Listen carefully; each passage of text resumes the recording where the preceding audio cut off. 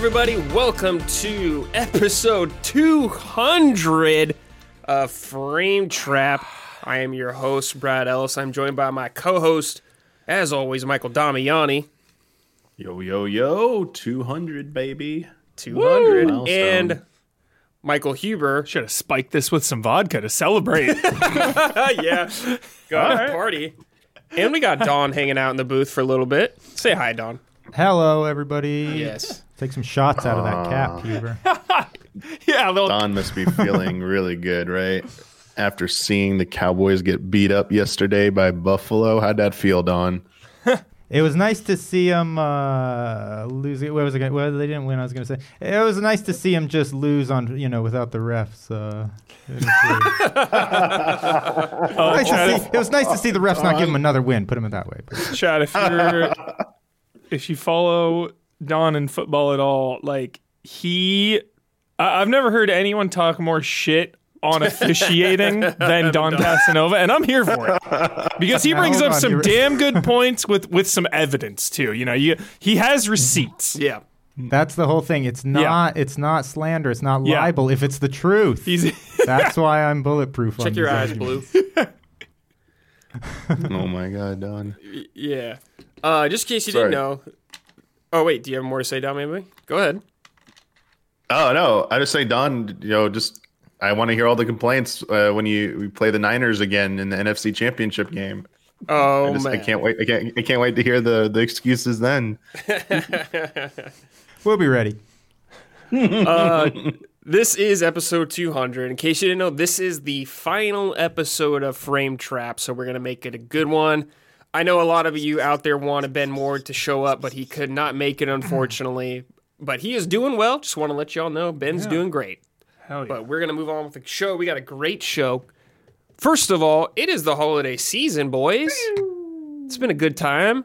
I've been watching some Christmas specials. Nice. I watched The Peanuts, of course, my number one. Hell yeah. And I watched Rudolph the Red-Nosed Reindeer. Hell yeah. You gonna watch Frosty?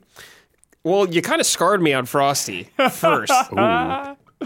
Huber, why don't you tell him your Frosty story? What? Your damage with Frosty. Oh yeah, I mean just like I weep when I watched that as a kid. It traumatized me my whole life. I still feel the pain of Frosty because there's multiple Frosties. There's like the original one, and then there's the other one where it's like the summertime. Yeah. And Frosty needs to survive like in the summer. And they're doing their best to keep like Frosty cold and alive. It's like so dark, so sad. And, they're like, we all have some like traumas that stay with us our whole life. And for me, Frosty the Snowman is one of those traumas. Damn, dude, because he just melts. Yeah, it's a sad man. It is sad. So is his spirit part of the hat? Yeah, it's the hat. Okay. Yeah, so as long as the hat's okay, you can like resummon him? Yeah. It's just on like cooldown probably. Yeah, okay, a yearly cooldown. Yeah. It's got to be cold enough. Yeah. Have you guys watched anything for the holiday season? I know Dominic likes his Home Alone movies, and he watches a lot of movies. Dominic, have you seen anything? Let's see. I've already watched Elf. I watched Hold on, Christmas real Vacation. Quick. How does Elf hold up? I remember seeing it and thought it was okay, but I know people love it now. It's still enjoyable. I think you see some more of like the timelessness. There are definitely some. It definitely feels a little bit more evergreen. The evergreen parts hold up more than maybe the stuff that was a little bit funnier when it came out.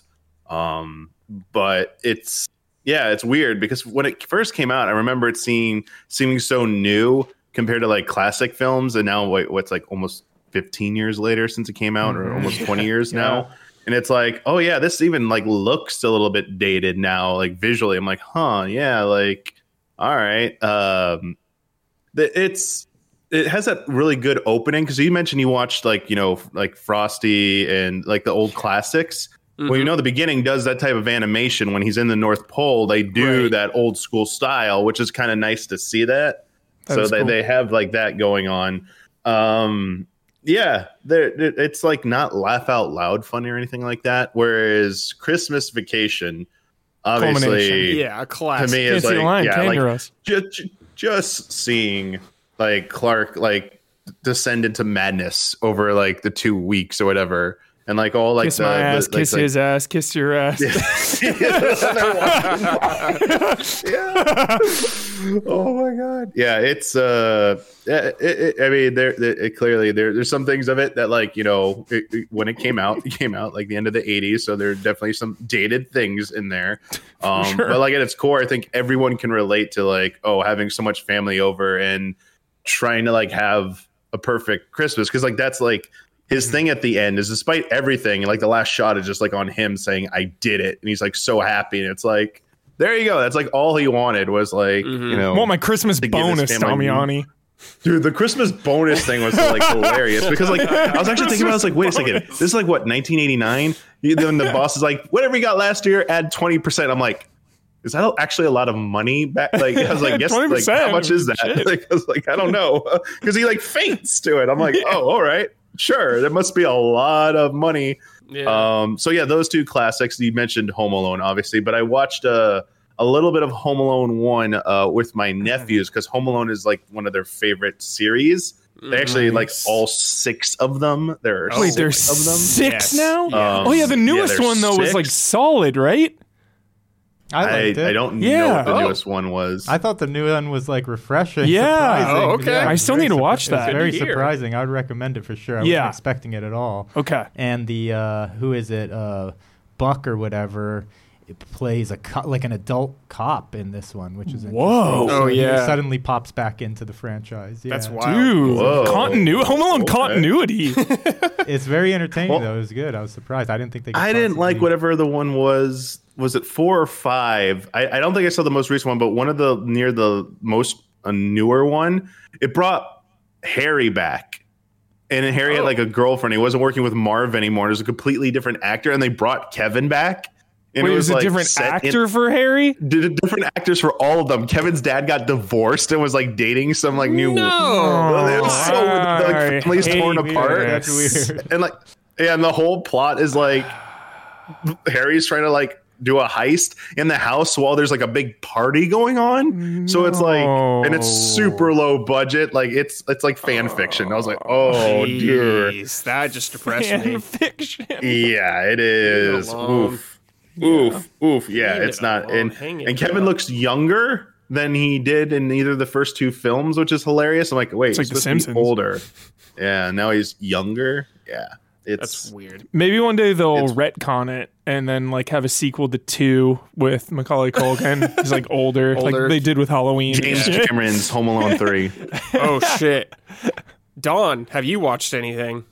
Oh yeah, I've already started it off right after Thanksgiving. I watched Christmas Vacation, of course, which is like all the way up there. Although I got to say, Christmas Vacation, absolute top. It has to be number 1. But I do think it's like from the point when, spoilers, the kidnappings type stuff at the very end. Like, I don't like the resolution, basically. The very third act kind of bums me out of that movie every time. Like, there's no great payoff, but it almost doesn't matter because everything leading up to the payoff's like so just dude, when they like perfect. Swarm into the house though, it's pretty like good a scene. classic 80s. Like that happened in every single like whenever late 80s, early 90s comedy where like suddenly they had to have like bring in like a platoon of police or something. Any comedy that had a budget, like some had to bring in like a legion of police in the third act. And so it kind of it is funny, but so that, and then what's one that I like that's like I don't even laugh that much or anything, but I just remember my dad really liked it, so I still always watch it. Is Planes, Trains, and Automobiles. That's a real old one. Oh yeah, yes. I really watched that one, which is that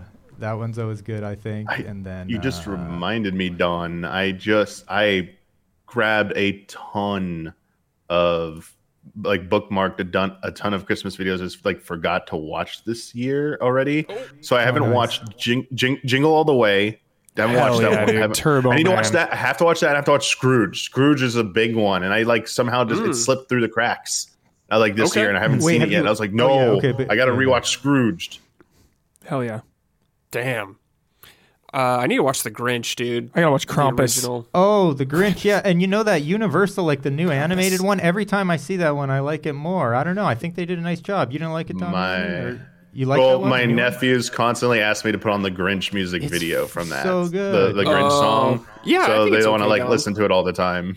So, it's become annoying for Damiani. I understand that. Well, just the song. It's like, all right, the 30th time. It's cool. Next song. Yeah. And, like, I think I'm on cooldown still from the Christmas Story or whatever. Just, like, because they play that, like, 24 hours. I already and I've watched seen it that so one. many times, I feel I like. had to rewatch that one. It's a great movie. I'm just, like, take a Yeah. I break. feel like that went on cooldown like 15 years ago for me. at least. Yeah. They really, really pushed that one. Yeah. But dude, I'm hyped after Christmas because I watch Rudolph's Shiny New Year, and this is the one I was telling you about, Huber, where Rudolph gets an RPG party. Yeah, that is insane. It's insane. You guys need to watch this. I just saw it's all on Daily Motion, the entire movie. It's 50 minutes. Hell yeah. You can watch it there for free. That's clutch. We're coming up soon, though, on my most beloved holiday movie watching tradition. Oh? Okay, that's when what's that? I always try to do it in one day if I can. Lately, the last couple of years, it's not always feasible just because of lifestyle. But my rewatching of the 3 Hobbit films in 3D is one of my in most 3D? beloved Christmas traditions. Hell yeah. Wow, Dom, that's cozy. I You go just- extendeds for those? well, the extendeds aren't in 3D, so I watched yeah. the regulars. Well, the third one extended's like too long. It's too long. Rated R. Rated R though, but just too long. Yeah, I love rewatching those. Just so many good memories of, because they always were December releases. I just have like such yeah. fond Yeah, they were. family memories being in the theater. Like that was one of the only times it was for the first one that I saw a movie like with my grandma in the theater. Dude. And my uncle and stuff. I have like family that Hell I yeah. never saw another movie my whole life, and I saw it Hobbit with them somehow just because of the holidays. sick, People were dude. together. I will die on the desolation of Smog Hill being as good as the Lord of the Rings trilogy. I will die on that hill. 10 out of 10. Yeah, it's Obsessed. The whole beginning of that is Obsessed with it. I will say Obsessed with there's it. parts of that It's movie obviously I not like. as good as those 3, but it's right there. It's right there. Okay. Yeah. I enjoy the Your movie. opinion? I don't think this is good, but I enjoy. I think the Smog stuff is god tier, like good. the best. But some of it, yeah, it's a little rough for me. But I think it's definitely a really fun watch. Not Yeah, one. that's that last movie. That's the third one. Yeah. Oh, man. But yeah, they yeah. I mean, I've said before, getting the extended editions of the original trilogy, the Lord of the Rings trilogy, was like a big thing for Christmas. Oh But yeah. I did watch a new Christmas film this year because it just came out this year. Gave it a try. That Candy Cane Lane on Amazon with Candy Eddie Lane, Murphy. dude. Eddie Murphy. Oh, I never heard curious. of that. It was cool? like okay. It Cool. like was okay. I mean, it was like maybe it needs like another 10 years to feel like, a little bit more like classic. Because it feels so like new, like everything about it feels new. So I'm like, it's like, I don't know. There's like, I feel like there's a what's the opposite of a recency bias? I mean, I guess it is a bias, but not a good one. It's like a, bad recency bias. So like you favor nostalgia. Yeah. Though some, like, again, not all of them hold up. I don't think I ever saw it before, but Four Christmases, that wasn't good. That was 4 Christmases. Oh, I like that Yeah. one. You didn't like it? I didn't really like it too much. Have you watched The Holiday? Watch The Holiday. Which What one do is you like that about one? it? It's got Kate Winslet, Holiday? Cameron Diaz, Jack Black. The Okay, I Holiday. haven't 10 even- out of 10. I don't 10 out of think I've 10. heard 10 out of 10. that. Highly recommend. The only other don't ones think are I've heard like of Deck the Halls with Matthew Broderick and Danny DeVito, where they're competing. It's okay, and like Christmas with the Cranks was like, I haven't seen that one in a while, Oh, I but I never remember saw it that being one. like, Oh, I think my parents whatever. like that one. Yeah, I think it was like for maybe like older generation. Yeah, it's for boomers. Okay, 1 second. There's one that never comes up anymore. I don't know if it's just like it's like just too bad. You shouldn't watch it anymore. I haven't even rewatched it. Probably like 15 years. Bad Santa. Is that Bad like Santa, what dude. happened to Love Bad Bad Santa? Santa. Love Bad Santa. I saw it one time years, and Yeah. I don't remember ever seeing it again. I think I never saw it. Yeah, I don't remember anything from that movie. Hardcore. He's just like an asshole to everyone. It's just Billy Billy Bob Bob Thornton being an Yeah. asshole, and he gets I like stuck Bad with Santa. a kid, and like It's good. I don't know. Good pick, Yeah, Damiani. When are you going to watch Die Hard, dude? that is. I do that with since I'm here by my family. I'm gonna watch it with my like dad this coming weekend, Dude, because the whole such a family bad be movie. over. Hell So we're gonna try and watch it, and I have it. I have it on physical in case like 'cause it's not on any of the services. So I'll bring that over. Also, 8-Bit Christmas was not good. What? Was it last year or 2 years ago? 8-Bit. I didn't like 8-Bit Christmas. We did this already. It's the Nintendo. Like it's a flashback to like trying to get an NES or something. Or a kid got an NES and I didn't. It was like Neil Patrick Harris made it, so I had high hopes for it, but I did not like Love it. MPH. I felt it was like a little too like trying to pander too much to haha NES, haha Nintendo. Like sometimes I want to be pandered. It didn't to. land, but it didn't feel like funny or enjoyable. Yeah. It just felt like someone was just saying this stuff because they read it off like Wikipedia. I'm like, well, fanfic. Like soul. It didn't have soul. It felt like it was like put together. It felt like a product. Yes, felt like a product. Like shareholders got involved. Man, that's funny. Huber saw Die Hard in theaters. That's Theaters, awesome. dude. I'm envious of that. That Yeah, was that's sick sick, as dude. hell. Incredible. Wow. In the theater. I got to shout out another Christmas adjacent sort of one of my favorites, Batman Returns. Oh, fuck yeah. Oh, yes. Dawn, I think of that's a course. great Christmas setting. Hell Oh, yeah. yeah, absolutely is. Christmas as a backdrop, yeah. Shell Pfeiffer, dude. Quickly, Christmas games too. Shenmue. Great Christmas game. You gotta wait. You can't beat it too quickly. Yeah, you gotta take You gotta your wait. time. You gotta drag your feet to let Christmas come around. Don't worry, Shenmue wants you to drag your feet. Yeah, because then it's like snowing and shit. There's like decorations everywhere. Little Santas like walking down the streets. Insane. Yeah. So 20-plus-year-old video game. 20-plus. Insane. So jolly. One of my, you know what I Ridiculous. jumped on as a Christmas? I was like, I'm into Christmas vibes right now. I got to pull something out of the library to play this. And I couldn't think of anything. And you know what I fired up for Christmas vibes? Rise of the Tomb Raider. Oh. Because that game has like Snow. Okay. non-stop, really, really good snow effects Yeah. through like basically the entire thing. So yeah, just the snow alone. Don, I gotta like go- the holiday setting. I gotta go winter back to feelings. that trilogy, man. I 100%ed all three of those games, and it was diminishing returns for me. I liked one more than two. I liked two more than three. I am so gotta high go on part 2. back. Huber. Rise of Tomb Raider, know. I think is so good. And like the third one, I could never finish. I tried about 3 times and I kept falling That's so off. funny. I even played the like complete edition of 3 with like 10 extra DLC tombs. Did all of them. I love the Oh, teams. wow. Yeah. I'm so in the minority on that game. I like that Yeah. game more than everyone else. But I hated 2. I remember hating I 2. love the first. The crazy, first one 'cause is I'm, like, sick. I mean, of obsessed with course the 2. first one's cool. Yeah. That's interesting. Second one though. I love the second one. I gotta go back. Maybe I gotta go back. Isn't there like a survival mode on it? Like crank up Maybe. the difficulty, Maybe. something. Dawn, do you know what Huh. I played last night in my bed with my tree lit? Tell me. I played The Magical Quest starring Mickey Mouse Hell in one yes. sitting. Oh, Played on that's my the analog vibes. pocket, dude. It was a delight. Pocket. That is cozy vibes. It was like, took me like an hour and a half to beat. It was so cozy, dude. Damn. Yeah. Felt so good. I Felt love like a that. kid again. big time. All right. Since this is the last episode of Frame Trap, I asked a bunch of the listeners to send in some of their favorite Frame Trap memories. Jolly. This first one is from That's you. Faraz. What? That's that's you. you. Yeah, that's you. All you listening, that's you. 2 moments I'll never forget. The first episode where Hot Take became Hotake. It's just one of those moments where a classic segment was created. Yeah. I remember shooting that at Hotake. Ben and I think Damiani's apartment at Scared the the time. shit out of me so many Or times. Your old apartment, Damiani, when Ben lived there. Scared the absolute crap out of me. Yeah, Hotakes are so extreme. Good Lord. Yeah, always startling everyone. Jump scare. Because he would like slam the desk. Yeah. Too. Yeah. Hotake! Yeah, Yeah. he would get fucking nuts. And the other one was Huber's revelation of diaper usage for cleaning DVDs. I still laugh every time I see that clip. The reactions of everyone else, classic Easy A moment. That was a classic moment. Because I think we were all just confused by what you meant as a diaper. Like, I remember you thought it was like the Huggies. Yeah, like an actual baby diaper. Yeah. But it's like an actual It's like a diaper. cloth. It's like a cloth diaper. Yeah. So like a reusable, ones you could like wash.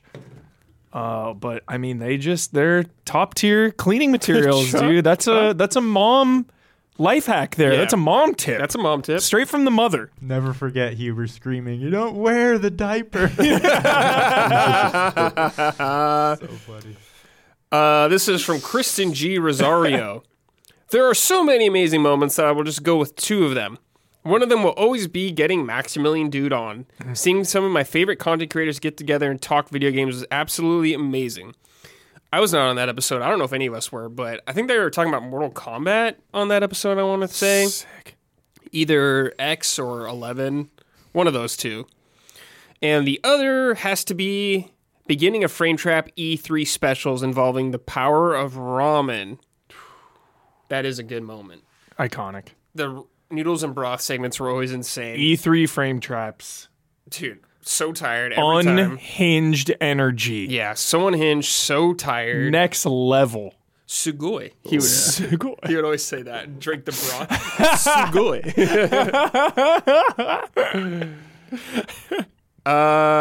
They also said, Kristen also said, very nice. I will miss you so much, Brad. You folks' dedication to your craft will most certainly never be forgotten. Thank you, Kristen. P.S. You'll be happy to know that I also started watching One Piece back in late September, and as of writing, have surpassed 1,000 episodes. How is that possible? I don't know how that's possible. Do you just like put it on in the background? I don't know. Because that's the thing too. Everyone's like, just watch it. I guess if you do the dub, yeah, you could like do that, how? But I'm not doing the dub. When I watch shit, I sit there and I'm not on my phone and I'm watching straight ahead focused. How would you do 1,000 episodes that fast? Episodes? I don't know. You let us know. Maybe you watching on 1.75 speed Dude, there? some people do that, man. Yeah. Crazy. I never want to get to that point because I'll feel like, why am I even doing this if I get to that point? Oh my God. Sorry, the remake's coming. The remake's coming, yeah. Getting in on So the all you ground people floor. out there, Damian, you better watch it. Yeah. I'm coming for everybody. Yeah. I'm going to nag everyone. A lot easier task. Yeah, it's going to look nice, dude. It's the studio that did Attack on Titan Hell yeah. and Spy Family. So it'll be good. Critically acclaimed. Critically acclaimed. This is from Chris Orr. Not sure if this counts as a frame trap moment. But I was delighted to bump into Ben at my first ever TGS business day in 2016. I hope to do the same with you someday, Brad, in your new role as Global From Software PR Master. Please tell me I guessed your new job correctly. No, but that would be a sick-ass job. That would be sick. I don't speak Japanese, though, so it'd probably never happen. This is from Alexander Zirionov. Some of my favorite moments. I love how Brad, without changing what this show is all about, quickly made it his own. And the best illustration of how he dealt with frame trap demons. Oh, yeah. So he sent a clip, and Blood asked me on the podcast about it or something. And I just said I sent them back to hell with like holy water or something. Send them back you to were hell. into it. Hell yeah. Send them back to hell, dude. Yeah, I was like, I sent them back. Because there used to be frame trap demons, but I cleansed those foul demons. The like stake in the heart with dumping holy water. They're not coming back, dude. Yeah. Maybe in 100 years when Dracula resurrects. And this is from Zach Wojnar. My least favorite frame trap memory is the time Ben Moore screamed, "Pull my devil trigger," doing a Noodles and Broth segment. I was on the train wearing headphones, and it was deeply upsetting due to the screeching volume. That one moment was bad. Everything else about frame trap, well, to quote an underrated Ringo Starr solo tune, the worst it ever was wonderful. Sick. Nice. Thanks for those memories, dude. We had a great time with frame trap. It's been a long time, almost 8 years, dude. Damn. Good Lord. That is a hell of a run. Yeah, hell of a run. Yeah. Yeah, man. Do you guys have any favorite frame trap memories? It's all blurring together for me now. E3 for sure. E3s are always great. Yeah, Goat. Broths. E3 always the goat. Always. The energy Yeah. is next level. Having Ben Starr on last episode was really nice. Getting him in person. That's sick. I really appreciated that. Hell yeah. What about you, Damian? You got anything off the top of your head? I mean, yeah, the E3 one's always special because I mean everything you said, how like Ben went all out to complete like the crafting the ramen theme. Yeah. Like all the different ingredients and stuff. Like he really like committed to that bit. So he sure I did. thought, like for me I was a little like that was like, you know, goofy, but like clearly like it worked and you know, you had a good time doing it. So and people clearly looked forward to it. So it was, you know, something that was pretty, you know, unique. And I think that was the thing is that having another podcast when we first announced Frame Trap, like having a second podcast alongside the main podcast, obviously like talking about games but like what else would it be that would set it apart? And I think it did a lot to set itself apart. They were two distinct things. So, and you continued that during the transition. So I feel bad I never got to be on the one with like Max, although like I'm pretty sure I was the one who helped get Max on that episode of Talk Mortal Kombat. I think I helped and I wasn't on it, but I'm pretty sure I got him hooked up with Ash Paulson as well on an episode where they were talking about, I think, some like retro game stuff. I think I was on that one. Were you on it with him? Yeah, I think so. Just so you know, every time Max has like been on anything of ours, pretty much it's been because mostly of Damiani holding it down. Damiani's got because my former roommate was like one of his good friends, and then like I've been friends with Max. Like I met him like 2008, 7, 6, 2000, sometime between 2005 and 2007 was the first time I met him. And then I hung out with him through a mutual group of friends, and like I remember being at his like an old apartment when he first started shooting that series Assist Me. Like I thought they were like insane. I was like, this is cool. Like we're all like, dude, this would be sick and stuff. But like I don't think anyone had any idea it was gonna get as big as it was. And it was like, holy crap, like that is insane. And then like to see him be a part of, like even more recently, like getting to like be on stage at the launch event for 16, like showing off like the combat. Yeah, that was like with the combat director was pretty sick. Yeah, that was sick. Dawn, you were always kind of in the shadows of Frame Trap. I don't know if you've ever been on the panel. If you have, it's been like once. But my favorite memory, Dawn, is a recent one, and it was you passionately defending City Skylines 2. Hell yeah. It was so sick, Dawn. I loved it. Nice. It got me hyped up, dude. You still playing? City Skylines, I have firmly in my back pocket, Huber, because Avatar has taken over my life. I'm living as a Na'vi. That's the truth. Yeah. The home tree, dude, is sick. I'm obsessed with this game. Nice. I'm glad you guys are enjoying it. I'm really enjoying it a lot, Brad. Have you played more of it recently? I know you've been busy. A little more. Cool. That's awesome. I'm glad you guys like it a lot. Just want to connect to the characters more, Don. Yeah. Yeah, I feel that. I mean, that's all. Sick game though.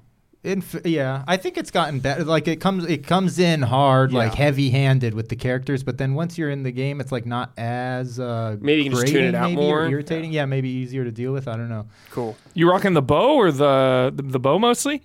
Oh yes. Yeah, the bow. I've got a couple of. I have a shotgun. I have a few guns now. I've but I almost always use the bow. It's too much fun, too satisfying. Yeah, stealth kills. And absolutely. Now that I'm airborne, holy smokes! Can you get a mech? I don't know. That'd be sick. So. I don't know. Because it's usually just human size, right? Yeah. But that'd be cool. Too big for that thing. Now they need to do a DLC where you play as the humans fighting the Na'vi. Just shooting Na'vi down, dude. That'd be so intense. Yeah. That'd be sick. James Cameron, dude, raw. Who knows? I mean, I don't know where this game goes because whatever, but I wouldn't be surprised if at some point in this game that who knows, they might have you play as a human. I wouldn't be surprised because they've done a couple of things already that are kind of like, oh, I didn't expect this kind of thing. It's like no Russian. It's just called no Na'vi or something, dude. It'd be so insane. Just dark headlines, dude. That would be nuts. Headlines. Yeah. Some World of Warcraft dude like burning the tree. Dark. Dude, fuck that tree. Burn that shit. Yeah. I clapped. You can burn it. I don't care. Yep. Take that, Night Elves. Yeah, Night Elf scum. Yeah, I don't care if your tree burns. Seriously. Coming for... Just grow a new one, you babies. Yeah. What's their capital? Teldrassil? Yeah. Yeah. Coming for that next. I think that got... Oh, I don't know if it got burned, actually. I don't know. I haven't played Alliance on modern side in so long. Damiani is AFK, I believe. He's just gone. He's out. He'll be back. Hopefully he'll be He's back. out enough, dude. Yeah. We were talking about Avatar and he bounced. Yeah, he's tired of it. Is he still in our chat, Don? So tired of it. No, he got disconnected completely. So we'll see. Okay, well, we're just gonna. He's probably having some internet trouble. We're gonna do the classic fill that dead air right now and wait for Damiani to come back. Yeah, Don, tell me. You want to talk about Avatar? Yeah, talk to me more about Avatar, dude. What's been going on? You said you got your flying mount finally. Yeah, well, first, let me tell you a little bit about, I think, what's so special about this game for me, I think, is like, look, the Avatar films, they created this, like, beautiful world, and there's this epic, they're set against this epic backstory, this huge story that's so grand that was actually kind of one of my criticisms of especially the second one, was like, we almost don't get a glimpse of any of that at all, you know, of like that background, the war, the invasion of Pandora. Dude, that's more to come on that. Colonization, all that I already stuff. know a spoiler for Avatar 4 and 5, Don. What? Yeah, James Cameron already said. He spoiled Well, listen, some? though, Huber, I may have to wait another decade or two before 4 comes out. So in the meantime, we've got this Frontiers game, and what it does is, like, if the two movies are just like these kind of isolated pillars where, like, they have they focus on the characters and they're just like this very limited section of the story you can experience, the game provides like this connective tent connected to them and all around it. So all that background, all that world is suddenly accessible to the just like viewer, AWA, to the dude. player. It's all connected, bro. And so it's like deeply satisfying, and it gets you entrenched in the lore. It gets you like completely entrenched in the world in such a deeper level than I had been by just seeing the movies, you know? Yeah. And so that's one of the things that I'm really loving about it, is being able to now access that huge, like, creative portion of the story that just you kind of had to imagine before. You had to imagine, what are all these Na'vi clans that are doing? You know, what is that? Even what is this society, this lifestyle of like living on Pandora? Mm-hmm. What is that actually like? Because you do get glimpses of it, especially in the first and this and that. It's like scenes, but this is expanded to the point that, like, you can live it. You can actually live it. You can be up on these cliff tops. You can be like, okay, so I got to call out, though, the Explorer mode. This is a must, I would say. Like, number one thing of, like, play this game in Explorer mode and just don't even have the goal of beating the game. Yeah. Don't even think about beating the game. Say, I'm just going in here to enjoy being in Pandora and to live in as a Na'vi and help them now fight against this evil that's taking over the planet, right? And so, like, I don't know. The Explorer mode has been a huge thing. It was a curve to deal with. It was a frustration curve, I would call it. Not a learning curve, but a frustration curve that I had to get past of, like... You just got to be a little more patient with it, for sure. Yes, you have to be 100% patient. You can't be, like, singularly focused on missions. And you have to be willing to diverge and be, like, distracted and go off in other paths when sometimes you just can't quite figure out the way to do something. But then the satisfaction that ends up coming, like... just grows and grows. You get to this confident place where you just you trust and know, okay, I am going to figure out where that is. I am going to figure out how to do this, all that stuff. And once you start believing that, it engrosses, you know, it immerses you that much deeper, I find. Yeah. At least that's what it's done for me so far. So I feel like they've done a really nice job with the Explorer mode. Hell yeah. You know, less icons and leaders and everything. Don, this game is seriously a gift. Yes. You know what I mean? It is. Like, to get a AAA high-budget quality tie-in to a universe that we love so much is, like, a rare thing nowadays. It just doesn't happen like it used to. Like, the early 2000s, it was like there were so many movie tie-ins, whether it was like direct adaptations or like weird little spin-offs, and that went away. So I love that. There was an Avatar game on 360, right? Yeah. Okay. James Cameron's Avatar the game. And I guess that's why this is one of the reasons. That one's filler, though. Confirmed filler. This is confirmed canon. Oh, and I love the canon of it. And they make so clear like where this is, like in time to be juxtaposed against the movie. And it's such a satisfying place because everything you like, they just reference in, especially the second one, you're like, okay, but now I'm there. Now this is that. Now this is this area. It's not just something, you know, off in the background detail. But it's exceeded my expectations for that reason. He was like, I thought it was going to be, once I saw the first trailer for it, I was like, it's going to be a somewhat segmented Pandora. You know, it's not going to be like a true open world. Like, this is going to be like, you're going to have almost linear kind of sections you're going to be forced to kind of be involved in. And it's just so far from that in every way. I've been like... The world's crazy. Very pleasantly surprised with it. Enjoying it so much. And it's like, I don't know. You've got you've got to, like, the stakes are great, I think. The stakes are really high because once you're living in this mindset, once you are like, okay, I'm Na'vi, I'm here, I'm like, I'm living in nature, I'm living in so glad you said living that. a totally different reality than I'm able to live in my real life, first of all, which is what's one of the most appealing things about Pandora and the Avatar films. But then to actually be able to interact in your way there, so satisfying. But then the stakes, then you see the damage being done. You see, I think that's the biggest thing with the movies, dude, is the biggest shock. Like, whatever, you can like Avatar or not. I get surprised when people don't, but also I get surprised because the stakes in those movies are so freaking high for a bit, like hundreds of millions of dollar blockbuster. Like, blockbuster movies are the safest fucking movies possible. You know exactly what you're gonna get. So cookie cutter safe. Avatar is high stakes. There's real danger and like real cost to people's actions in those movies. Yes, and just emotionally too. It's like it gets you in your heart. You feel it. You feel like personally committed to stuff when you know what I'm saying? So it's like so fun to play out that kind of. Not only that, it's like vibes, okay? The game gets so many of Cameron, the master at sci-fi vibes. Huber, I'm talking about aliens. I'm talking about when they're landing on the planet, the rain, the industrial complex that he doesn't infiltrating. miss.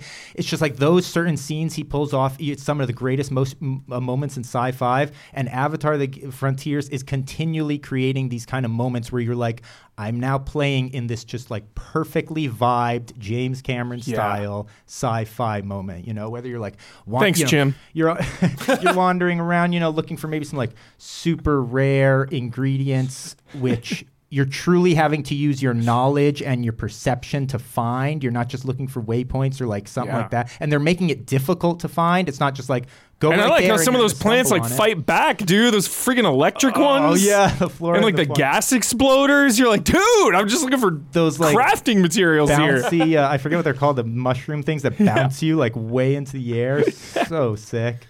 How you guys are talking about this world? It's sick. You're like talking about like explorer mode and shit. Like you're talking about it like how I play like Tears of the Kingdom or some shit. Well, like, that's I'm turning off the hub, and how you guys are talking about exploring this fucking world. Like, how good is this world actually? Well, let me tell you, it's well crafted. This is what it made. It's on me, Tears of the Kingdom, but it's well crafted. Well, hold on, Huber. I would beg to differ on that. I would not. I'm not even joking. Okay. I beg to differ that I could go up against Tears of the Kingdom in terms of world versus world. This is the greatest open world I've ever. Yeah, like okay, I'm not. I've been in since, you know, then this is personal, since Black Flag, I'm going to say, because like Black Flag was probably my favorite open world in the past few years. Oh, good, Damiani's almost back. Everybody, just hang tough. You're almost there. I'm gonna. I think Damiani's back. Let's see if we can hear him. Hold on. But yeah, so I'm enjoying it. Look, the world of Black Flag, so unbelievably enjoyable to explore. But then it's like with Explorer mode, you get rid of all those icons, all those waypoints, everything. So you truly are there then, and you don't have to worry about like, you know, that interference. And so it's like, Brad, the Explorer mode, it just puts you in it to like a level you absolutely love and you believe in. You can just Brad, you would love the movement. Like it feels so good to be a Na'vi in this game. It's crazy. That was the other thing. It begins and you say, this is awkward, right? It feels awkward at first. It's like the movie experience of when the human gets transferred into the avatar body. You're like, this is really, you know, I'm kind of clumsy, fumbling around this and that. Now the grace and elegance from how you fly through the jungle, like sliding and jumping and leaping and swinging. It's like, it is beautiful. Nice. Yeah. Stunning game. All right, let's see if we can get Damiani back online. Yeah, can you hear me? Yes. Listeners, Damiani's power went out for a bit, so. I went to turn on a fan, and there's a loud pop, and like everything turned off. Sounds like my PS5. Yeah, probably. Wait, did your PS5 do that? When I was streaming God of War, it did like 5 times. I heard about that from chat on Saturday, saying your PS5 is causing some problems. I just flipped the circuit breaker, and it came back on. But I tested again and shut everything off again. But then thankfully the leasing office was still open. Maintenance guy just came right over and looked at it and was like, yeah. You're probably just drawing too much power. So you can flip it as many times as you want, but maybe just leave a thing or two off. So I just decided to like turn off some lights and stuff. Okay. So we're good. They're I just got to know not to turn like on. Well, I try and turn on every light to light up the room nicely, but I guess all that plus you're not seeing everything that's like hooked up because like I got my 2 monitors in front of me. My my computer's plugged in. I have 2 monitors plugged in. Computer, the 2 Elgato key lights. The speakers are plugged in. I have a laptop plugged in from my other work. I have HDTV above all of this, 65-inch HDTV above me plugged in. It's like, PS5 plugged in, a Switch plugged in. It's like, Jeez, this is probably why. Sportsbook over here. Probably, dude. My thing, like, I could be like I could do like one of those like sports bookie like stations here, or I could be like, it looks like I'm at like a TD at a studio or something. Yeah, it looks like I work in the Matrix. Yeah, that's fine. Huber and Don just talked about Avatar for a little bit. Very passionate from these two. Oh, the new one? Avatar. Yeah. I am thrilled to see how it looks finally when I finally get my hands on with it. Because I keep seeing people rave about it, like how it looks visually. Perfect thing to hold us over until part 3. Right, Don? Oh, yes, Huber. Seriously, when you said earlier a gift, it's literally a gift from the gods. It is a gift. Over not just that, but my hype. I mean, I'll admit, like, I loved part 2, but I was like, okay, whatever. 3 is going to come out whenever it comes out. It's like I'm obsessed again. Hell I'm yeah. obsessed. Good. Wow, that's fun. Good, Don. That's exciting. Fuck yeah. Beyond pumped. Okay, Huber. God of War Ragnarok had DLC Valhalla that came out of nowhere. Free, also. Insane that this is free, dude. Why don't you talk to us about it? What is this exactly? So, okay. It's all right, collect your thoughts. Think about it. Yeah. We got time. If you love God of War, like the whole franchise, and you have not played this, I'm not going to spoil this, but you should just dip out. I'm telling you right now, you should dip the hell out of here. Because they undersold what this is. That's what I keep hearing from people. This is 100% for fans of the franchise, or just even the newer ones, just fans of God of War, but especially fans of the entire thing. And Don, we're talking about gifts. This is a legitimate gift. This is like, hey, we see you, we hear you, we love you, thank you. And that's what this is, because it is free. And it is a roguelite mode and an epilogue to God of War and Kratos. And everything in this has context. Like, this is one of the best roguelite modes I've ever played in my entire life. I love this genre. It is absolutely insane. So you start out, you got an invitation from someone to go to Valhalla, and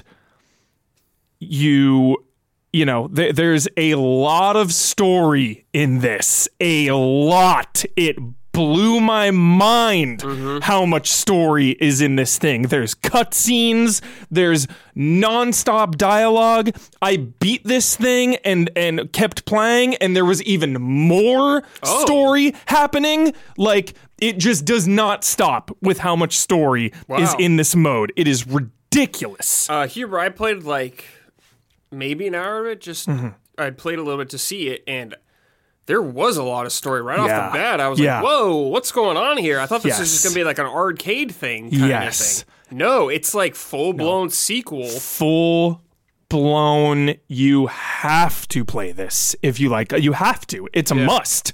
It is a must play. And it's free, so there's really nothing holding you back. Time. That's a little bit of time. It took me a while. Obviously, I had a lot of technical difficulties originally. Yeah, you were streaming it. Yeah. My PS5 crashed numerous times, and like I'd lose progress because it only saves when you finish a run, right, and you get back to the shore.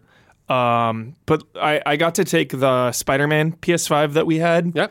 And then I started streaming on that. I did have a crash on that as well. Okay. Not a hard like power off crash. Just the game crash? Like the game crash. Okay. So people on Reddit have also been saying the same thing and here and there. So they're going to patch it. Yeah. But some technical difficulties initially. Yeah. Okay. So the context of it is incredible because, you know, when you die, you come back to the shore of Valhalla and come back in. Like everything contextually makes Yeah, it makes sense. sense. Do you think they played Hades and were like, hey, Probably. Like, let's do something like that? yeah, like Because it reminds me of it just with like the story. story, when you come yes. back, there's like story, how they present it. 100%. It's seriously one of the best roguelike modes I've ever played because you have your meta progression, which I love. So that comes in numerous forms. That comes in mastery seals and spirit seals are the two main currencies. Okay. With mastery seals, you can upgrade your health permanently, your rage permanently. Oh, okay. And then your stats as well. Strength, defense, runic, cooldown, luck, all that you can Permanent pump stats? up Okay. permanently. Cool. Spirit seals are really cool because then you get permanent buffs. It'll be like, hey, you have a better chance of seeing more options on a run when you get like a runic, Yeah, that's cool. or you have a high chance of like when you get a runic now, it'll be like level 2 instead of 1. Or now when you defeat enemies, you'll get more fleeting echoes, which is the disposable currency. That's the one you use on runs. You can use those on runs. The main thing that really hamstrings you are divine triumphs, because sometimes you'll get to an upgrade. You know, you'll be upgrading your strength, of course, and it'll be like, level 5 strength. You'll need mastery points, but you'll also need those divine triumphs, and those are pretty hard to come by. You know, you'll need to do like pretty legit, beat a boss. Yeah, or okay. like whatever. Not gonna say what, but the fucking boss fights, dude. I'm so hyped for you. I was like, Brad's gonna fucking love these boss fights. Holy shit. So each run, you have like you can have like some challenges you can do to try to get more rewards. But basically a run, you'll go in, you have all your weapons, you got your Leviathan axe, your Blades of Chaos, and your Dropnir spear. And depending on what you choose first, that first upgrade, that'll be kind of the path you take. You mean when you open like a chest? Yeah, on the run? very first Okay. chest, you Yeah. can choose what you upgrade, either the blades, the spear, or the axe. It'll be a different thing every time. So like maybe the blade upgrade is really, really good this time. Yeah. It'll be that path, and some of the rooms will be different depending on that. I didn't know that. And then that'll also give you a chance to, after you beat like the first mini boss, the next room basically will let you upgrade your weapon of choice for that run, like significantly upgrade it, with echoes. So yeah, it's just extremely well balanced and thought out. They encourage you to change difficulties every time. So we were bouncing between the top 2, mastery and prowess. Depending on the difficulty as well you choose, you get more rewards. Yeah, I love stuff like that. Yeah, you can also choose before you go in what shield you use and what rage mode you use. Yeah, I saw that. Yeah. There's different challenges associated with that. Sometimes it'll be like, hey, if you use this run, you'll get more points. If you use this, so it's encouraging you to use everything. Got it.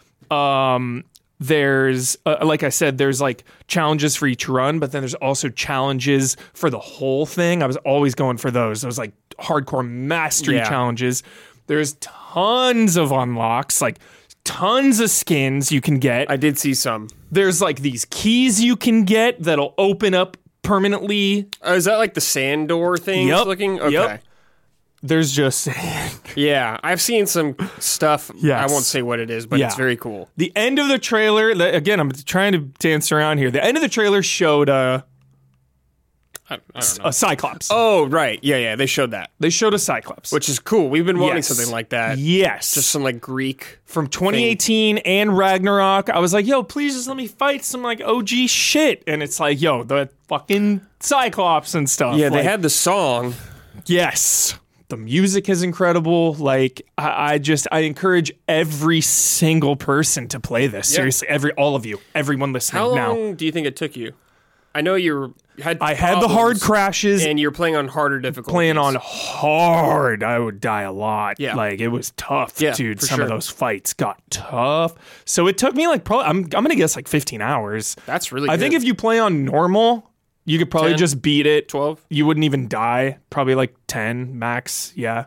That's still really good. That's a Yeah. good length for free, especially. Free. That's so unusual to me that they made this free. It I'm is- really surprised. It is unbelievable that it's free. And I swear to God, Brad, I put this DLC now in the same category as the best of them. As like Blood and Hades. Wine. Yeah. Oh, okay. Expansion things. Yeah, like DLC. This is one of my favorite DLCs. This is one of 2023 is insane. Yeah. I know there's some recency bias here, but it's God of War. Yeah. But I still think a year from now, I'm going to be looking back at this as one of my all-time favorite DLCs. And like, we all know the combat in Ragnarok and God of War is incredible. And I think this roguelite mode really exemplifies that. It makes it even better. Like, these encounters are so sick. Just like the way you can upgrade your weapons on each run. Like, the combat sings in this mode. How long did it take you to kind of adjust to the gameplay again? Just a couple. Like, I was playing and I was like, I'm like very comfortable with the axe now again, but I'm like, all right, now I got to remember the Blades of Chaos kind of thing like that. For sure. Just I a don't couple. think it's a big deal. I But took a few minutes. I was like, chat, give me a minute here. Yeah, and then I just like kinda looked mess at around. all the skills. I'm like, chat, there's going to be dead air for a few minutes. Yeah. Let me just look at all the skills to like remember. I forgot you could absorb like an element with the speed and stuff like exactly. that. But I think it's fine. Yeah. I will say I had some From Software vibes on the negative. Because the only thing I ever, and I've talked to you so many times about this, the only times I ever in my life criticize Soulsborne games is committing to a weapon. It's like you use so many resources On that weapon. to commit to a weapon. It's like, why am I gonna use something else then that is so much lower level that I have committed here? Sure. So it's like, I just felt so Trapped in like, no, because it's like, there's not that. You're not like fully upgrading a weapon meta style, but it's like when you choose a path on a run. Okay. Then you get that upgrade after the mini boss that makes the weapon itself stronger. I see. Then it's like, okay, well, this is the thing I am using now. I see. Like sometimes, obviously you'll use your blades for some AoE stuff, but then it was like, all right, if I'm using the axe here, What would have been cool that's just me. I know like you can use them all, but it still feels like one is stronger than the rest. I have a question then. So once you get one of these upgrades for your weapon, can you pick which weapon, or is it just whatever weapon you were using? No, so when you open that first chest, it's like you are on the path of this. And then after you beat a mini boss, I see. You will go, the next place will be dependent on which weapon you chose. Okay. And then the thing that you can buy things from will sell an upgrade for that I wish it was like weapon. You could you get the item or whatever for upgrade and you could pick which one you want. Yeah. So it's like, because I don't know if you could refight some of these things to get upgrades or whatever, but it's like, well, my axe is good, but I do want to build up my thing on the side. But I'm using the axe, it's strong, but I still want to build that up kind of thing. If they let you choose, but like whatever, I guess. Yeah. And it's like, and you only have a finite amount of like things you can upgrade too. So it's like you're getting weapon skills, you're getting runic skills. So it's like, okay, if I'm on the path to upgrade the axe, like obviously all the skills I'm going to take too are for the axe. So you really kind of leave your other weapons in the dust. But again, minor nitpick. And it's like, that's just part of the roguelite element. It's okay, this is the weapon I'm going to use, whereas in the main game, obviously you're bouncing around between all three. Like, I got it. For sure. So the minor, literally only. This sounds also one huge complaint. Oh, okay. It's actually unacceptable. Okay. It's unacceptable. Okay. When you kill a Cyclops, you don't rip its eye out. Yeah. And that is unacceptable. That would have been a sick shout out for It's unacceptable fans. behavior, Santa Monica. We wanted that. There you go. I wonder how much that would cost to do that. I wonder. Because it's the same killing animation as the ogres. Yeah. The exact same thing. So I was like, yo, Yeah. give me that eye rip. But it's so ridiculous that I'm even here saying that because they just gave us a feast. Yeah. An absolute feast of a DLC for free. So I say it jokingly, seriously. Like it would have set things over the edge. They It's gave fine. you like a fucking delicious large pizza Yeah. and a Coke, but you're like, but where's my Dr. Pepper? Yeah. It's just like fucking Yeah. Where are my wings on the side? Yeah. Like, yo, what's the deal? Yeah. So ridiculous that we're even asking for that. But I was not alone in that. Other people also were like, yo, where's it's that a eye rip? classic thing. Yeah. Iconic eye rip. It's an iconic finisher for sure. Yeah. Yeah. I mean, it sounds really sick from what I played. I definitely got some narrative teases. I was like, oh, I'm very surprised about this Yes. kind of thing. I'm like, cool, this is cool. I like where this is going kind of Yes. thing. It's really sick. Damian, I forgot. Did you finish Valhalla? Or you played some of it at least, right? I played a little bit of it, but I didn't finish Okay, you it. didn't finish But it. I read Would that. this- I saw the DLC.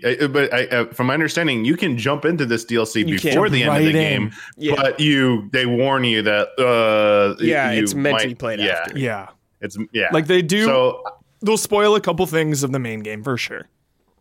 Okay. I still think that's kind of cool for people who are like, maybe like, someone like me who's like, okay, I am hearing about this. I want to jump in right now. And like, I maybe because there are people who can definitely enjoy a game story, even with like spoilers.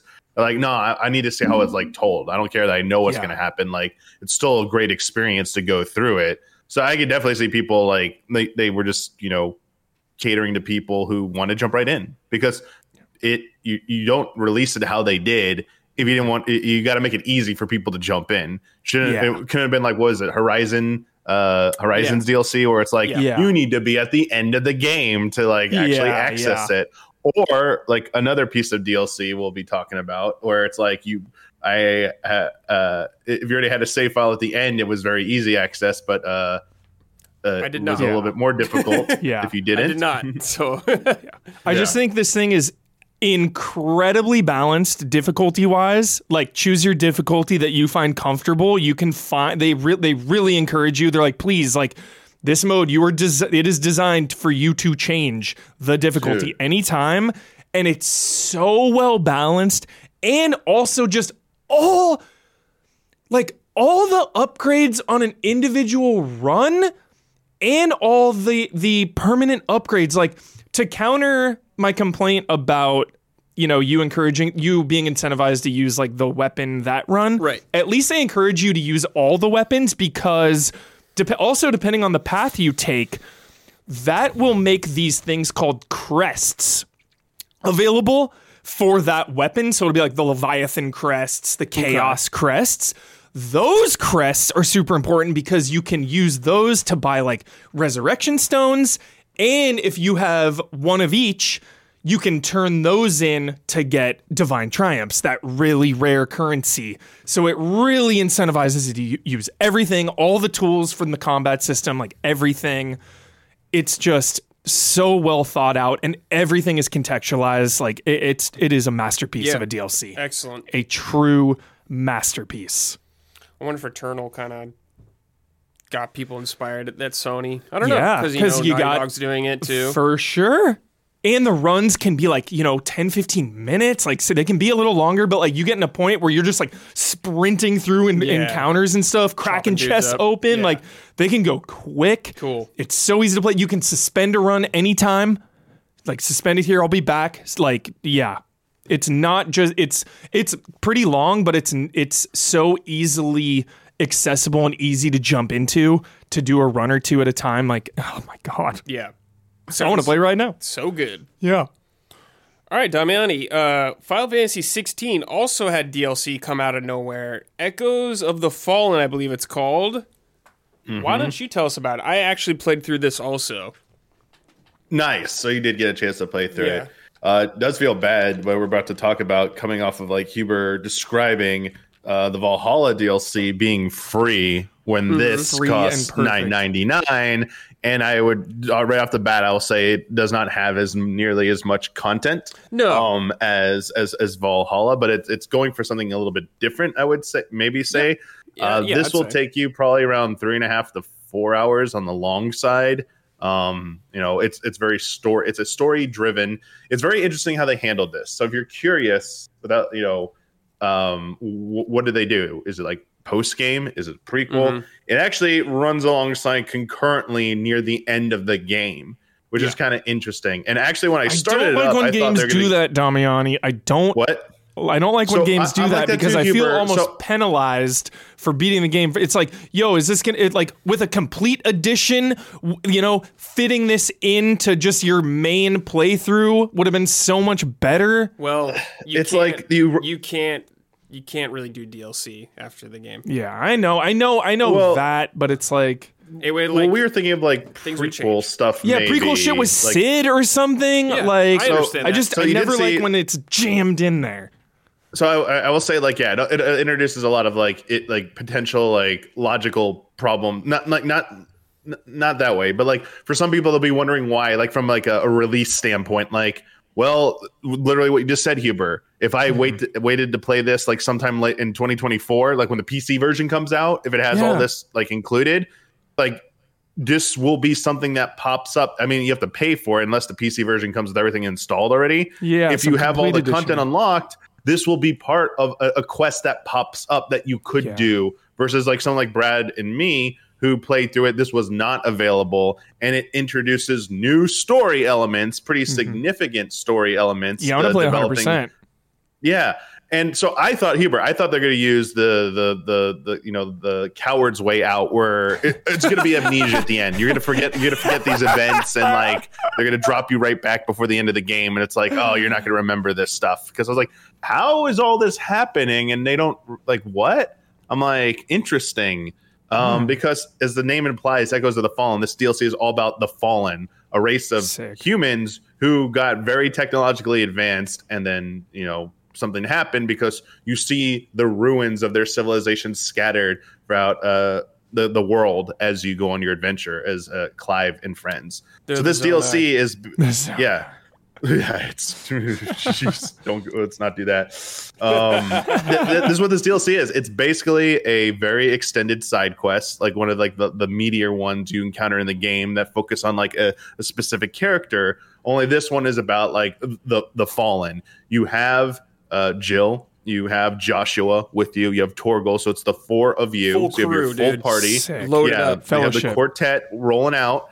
And it's basically a really boring opening part of the quest. I wasn't really digging the back and forth running around at the beginning. It felt like one of those MMO style go here, go there. And they were trying to be funny, and even for me I was this is low, this would be low tier side quest writing in 14. I'm this is what is I was a little worried. And then when you get to you go to this place called the Sage Spire, which is the majority of this DLC is a giant dungeon, which is pretty cool. Dope. It's a giant dungeon, and it has mini bosses and a final boss fight, and all of it is just cranked up to 11. The final boss fight of this DLC is way more. Is way mechanically, it was way more insane than anything in the base game. It was an awesome boss fight, dude. The music, dude. I was immediately thinking of you, Damiani. I was oh, Damiani is freaking out about this music.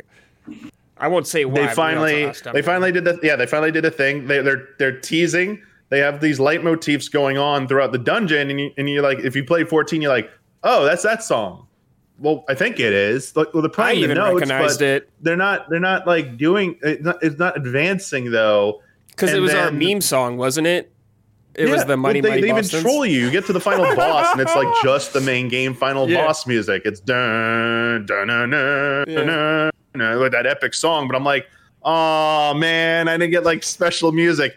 And then you pull the rug from out in front of you, and it's oh, there's multiple phases. What are you thinking? Come on. Yeah, and when that so many phases begins, that music kicks in. It's just yo, okay, faith rewarded here. This fight or these fights felt like really Final Fantasy 14 to me because there was like a lot of floor marker shit on some of them. There's this one Huber, not the last boss, but there's a boss. He does this move called roulette, and it's like the floor is like marked with danger, and it spins so around, 14. and you gotta like land on a safe spot. And Awesome. I was like, oh, this is 14. Yeah. I was not in it, and it still hit me on that mechanic.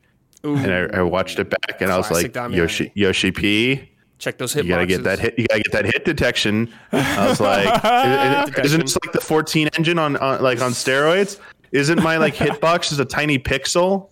Haven't all the modders and hackers and shit found out that like 14 is just like a little pixel inside your little hitbox circle on the ground?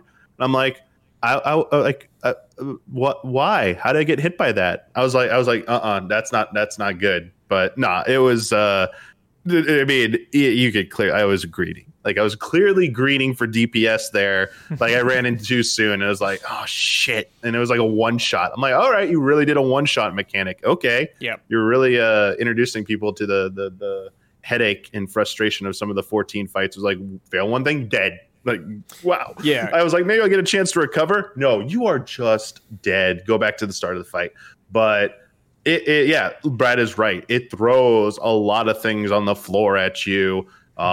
Like it's so fast paced, and that's like the great thing. Like I think some of the best fights, not just like in this game, but like in 14, is when they're throwing out mechanics at you in rapid succession.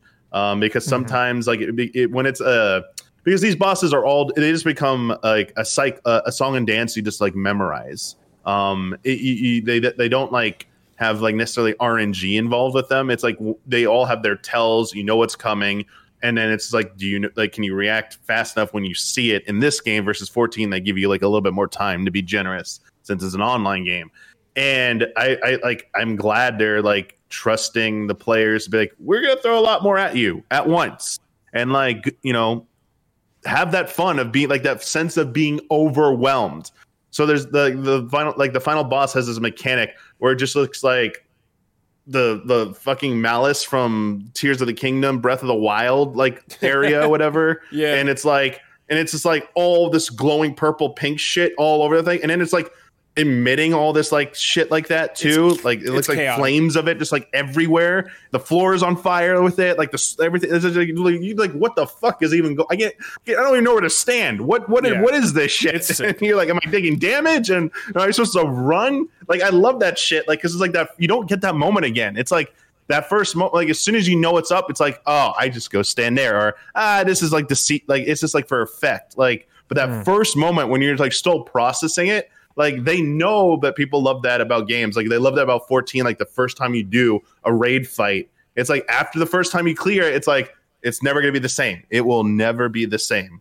Whereas like you go do something like in Sekiro or Souls, you might know the patterns, but those types of games, like because their aggressive nature, it's like more skill driven. I feel like it's like about your execution. Where there's definitely execution even in 16. But it's a little bit more relaxed, I feel. It's more about, can you do the mechanics right, stand in the right spot, and then as long as you're just evading the attacks correctly and standing in the right spot and dodging correctly, you will eventually win. Although they did something freaking crazy for the end of this fight. They threw in a DPS race, a DPS check race. Love a DPS check. Rage. I was like, wait, what? And it's like literally in your face. And I'm like, oh, that was good. Nice little enraged counter. Valhalla, dude. I will. More. Damiani, dude, get in there. Well, now I want like something like Valhalla in like 16, man. Now I want like a roguelite in like 16 now. Like that would be a dungeon where sick. You do that. So like they said in an interview, Naoki Yoshida said that they would consider for the PC version, which indicates that the Leviathan DLC coming out later in spring of next year will not have Jill or Joshua or anyone else playable. It's still just be Torgal Clive. But he said maybe if things go well enough to reward the PC players, they might do a thing in the main game where Jill, Sid, Joshua might be playable. Whoa. Like, I was like, I think that's cool. That's sick. So is the next DLC also going to be the same thing where it's just jammed in? Yeah. Probably. Well, probably I'm going to guess. It's going to change things, how they're doing this. Yeah. It's going to change things narratively. Now, Huber, the one thing this did not do in this DLC is you do not get new abilities. You do not get like a new icon. You don't get new icon ability. Whereas like the Leviathan one, I'm assuming you're going to get something. You are absolutely going to get new abilities in the next one. Yeah. But there is they give you new weapons and gear. And the weapons are better than anything in the main game, whether it's Final Fantasy mode or normal mode. And then the accessories are pretty like good. They're very useful. Some of them are new kind of like crutch accessories. Like one of them will flash for when you need to swing your sword to properly parry. So it's like a parry window timer, like flash, like Platinum Games style. Yeah. Like it's exactly like Platinum Games. I was like, there we go. Like the name will flash or whatever. I was like, that's kind of cool for people who want to get that down, but also don't want it to be automated, because there's a lot of complaints about the assist accessories just automating everything for you and not like giving people like an in between. Yeah. But other ones are really useful. Like I'm just so excited to just see that crew again, because those characters are like some of my favorites of the entire year. So like, even though I have some qualms about just kind of like jamming a DLC into the game, it'll still just be nice to hang out with them again. Like, Funny you should say that. Wooly Ollie wrote in, where does Clive rank among your favorite Final Fantasy main protagonists after playing 16? For me, he's third after my Warrior of Light from 14 and Cloud, which is a good company to keep. Clive's like number 2, I think, for me. It's like Cloud then Clive that I can think of off the top of my head. Just Clive is so goddamn He's amazing. Great, awesome character with so much depth. Obviously, the voice performance by Ben is fantastic. Unreal. Yeah, he's definitely top. Yeah. What about you, Dom, man? Where are you ranking Clive? Yeah, I like a lot of the main characters from the series. Yeah. But they always like they feel, and they always, like a lot of them do have growth, but they also feel like they're kind of, I don't know, I guess just what I'm about to say also kind of applies to Clive. Like Clive is very like, gung ho, like, let's go and it's time to like fight. But like you really don't like get that. You always get like the cool, calm character who's like too cool. In a Square Enix game, they're like the badass. Like they'll have like the one-liner quip or something, but like they're not like so outwardly. The characters that are usually like outwardly like exuding like confidence and like talking shit are usually like ones that are like, it's more either comedic or it's like, haha, you're not as good. Like literally like Final Fantasy IV, like Edge, the ninja. He's like constantly running his mouth, shouting how good he is, and it's like he's a good character, but like he's not like hands, not the best, or anything. Like he's as good as the other ones. Like I like Tidus. I mean, I like his growth, but like Orin's another one, but like he doesn't really go gung ho ever in 10. Like he's just like the quiet reserve guy, and when it's time to fight, it's like, oh shit, this guy came to fight.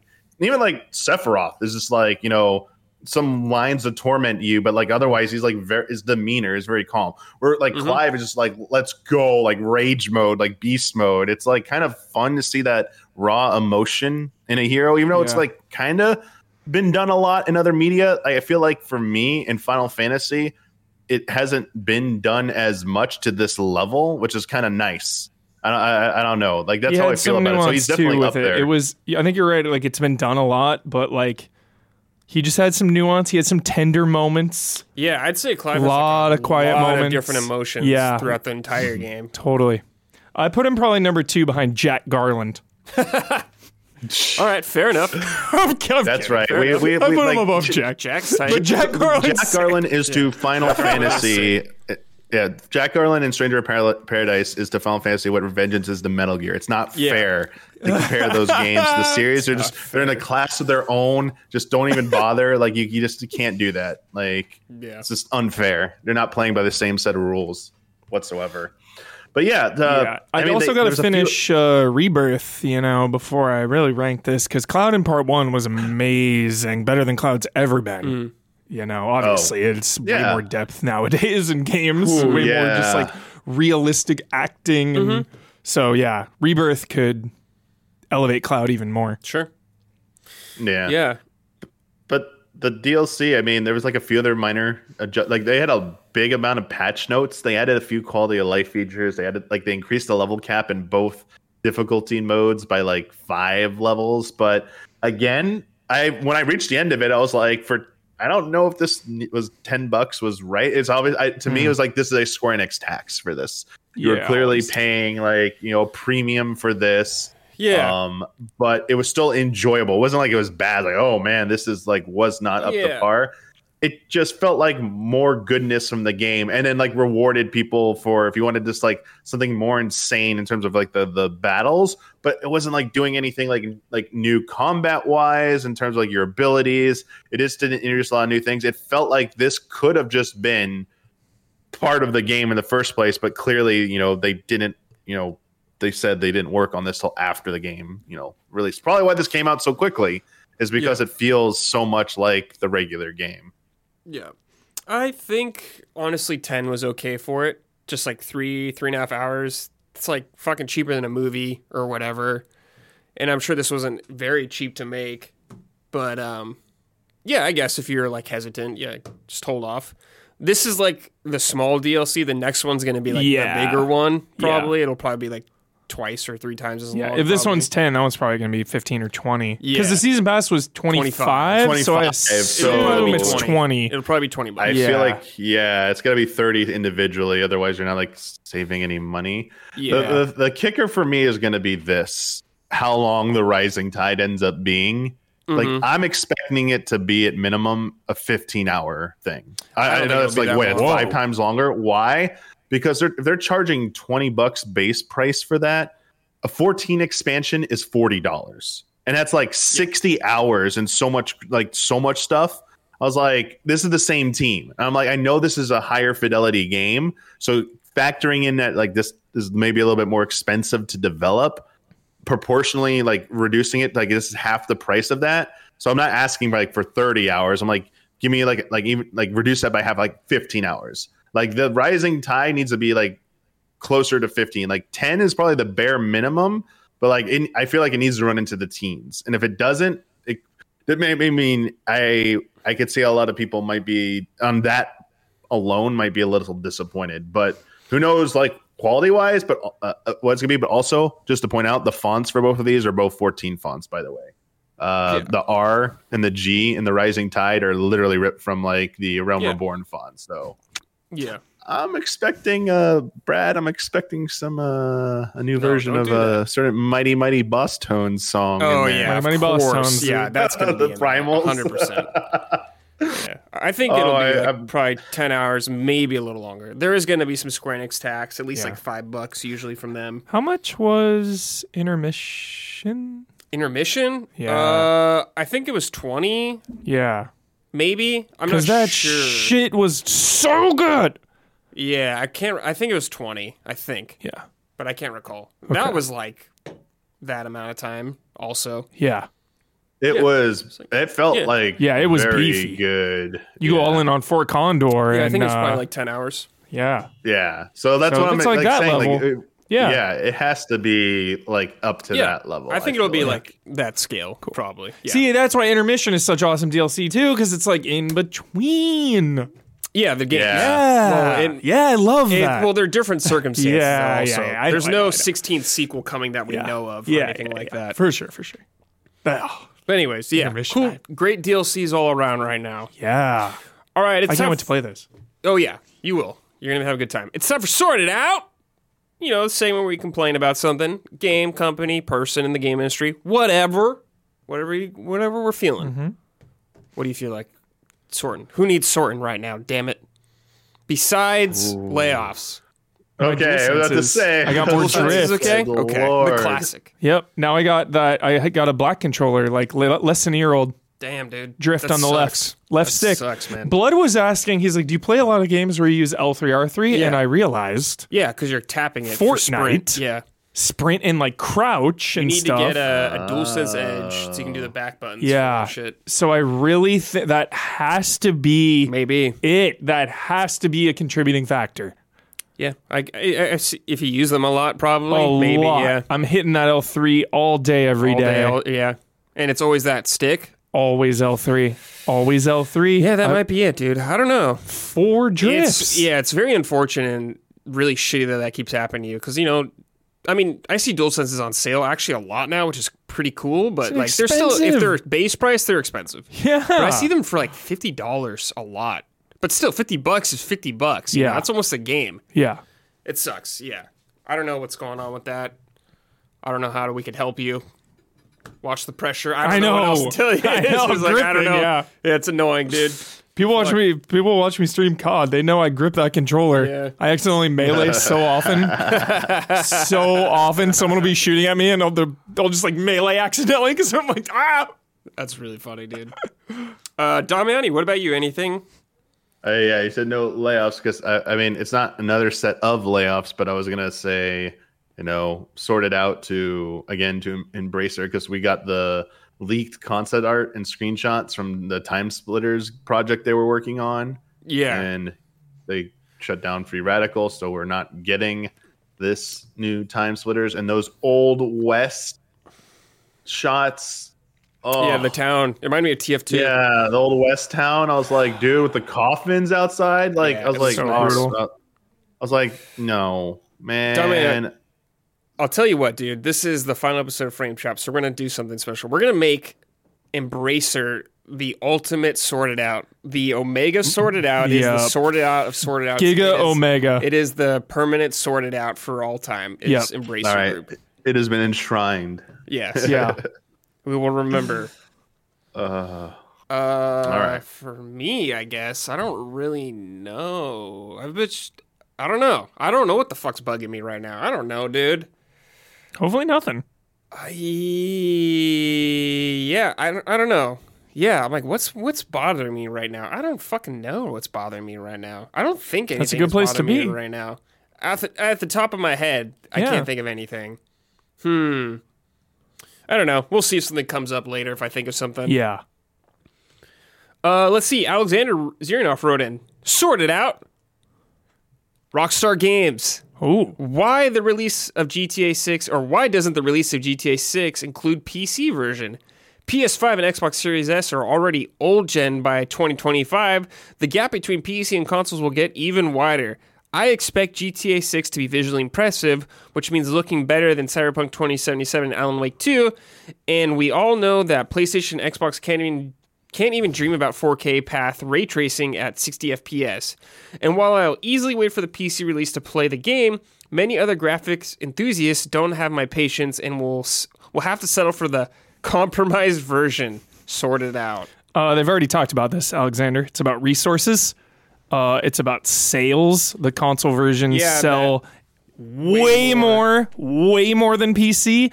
And like you said, the PC version is way different. There's way more technologically advanced shit going on in there. Yeah. And that takes away from the console versions, which are very similar to each other. So that is... And I get people say, like LOL, Rockstar, indie company or whatever, but it's just like, I don't know. I'm not a dev. That's just what they said. They're all in on that.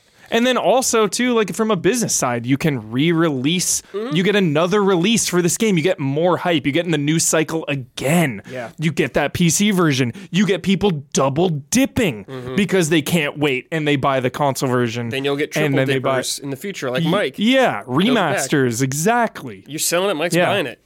And then also one of my like that's all facts. One of my theories is my random theory is mods and shit. Yeah, they want you to play their crafted campaign, their version of the game the way it is. Sure. Versus mods, but yeah, I understand as a PC player, 100% the frustration. You don't want to be able to play the game when it comes out, 100%.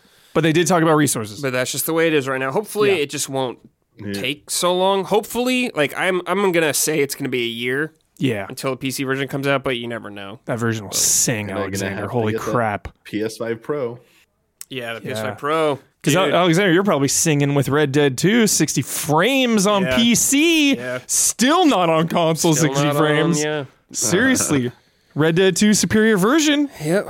PC has it. All right. Now it's time for Keep It Up. The opposite. What are we loving right now? Huber, I'm just going to give you yours. You're loving God of War right now. You're loving what a Valhalla. gift. That's your keep it up. Keep it up. Like, this has no business being free.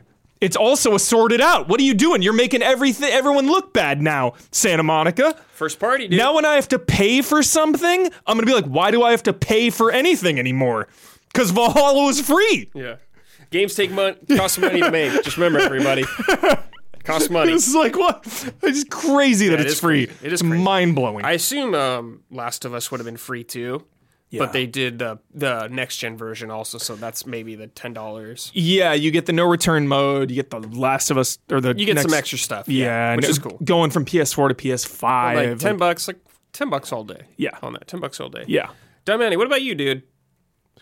I wasn't. One wasn't coming ahead. One wasn't popping into my head, and but I saw a headline. Maybe this will be like more for Huber.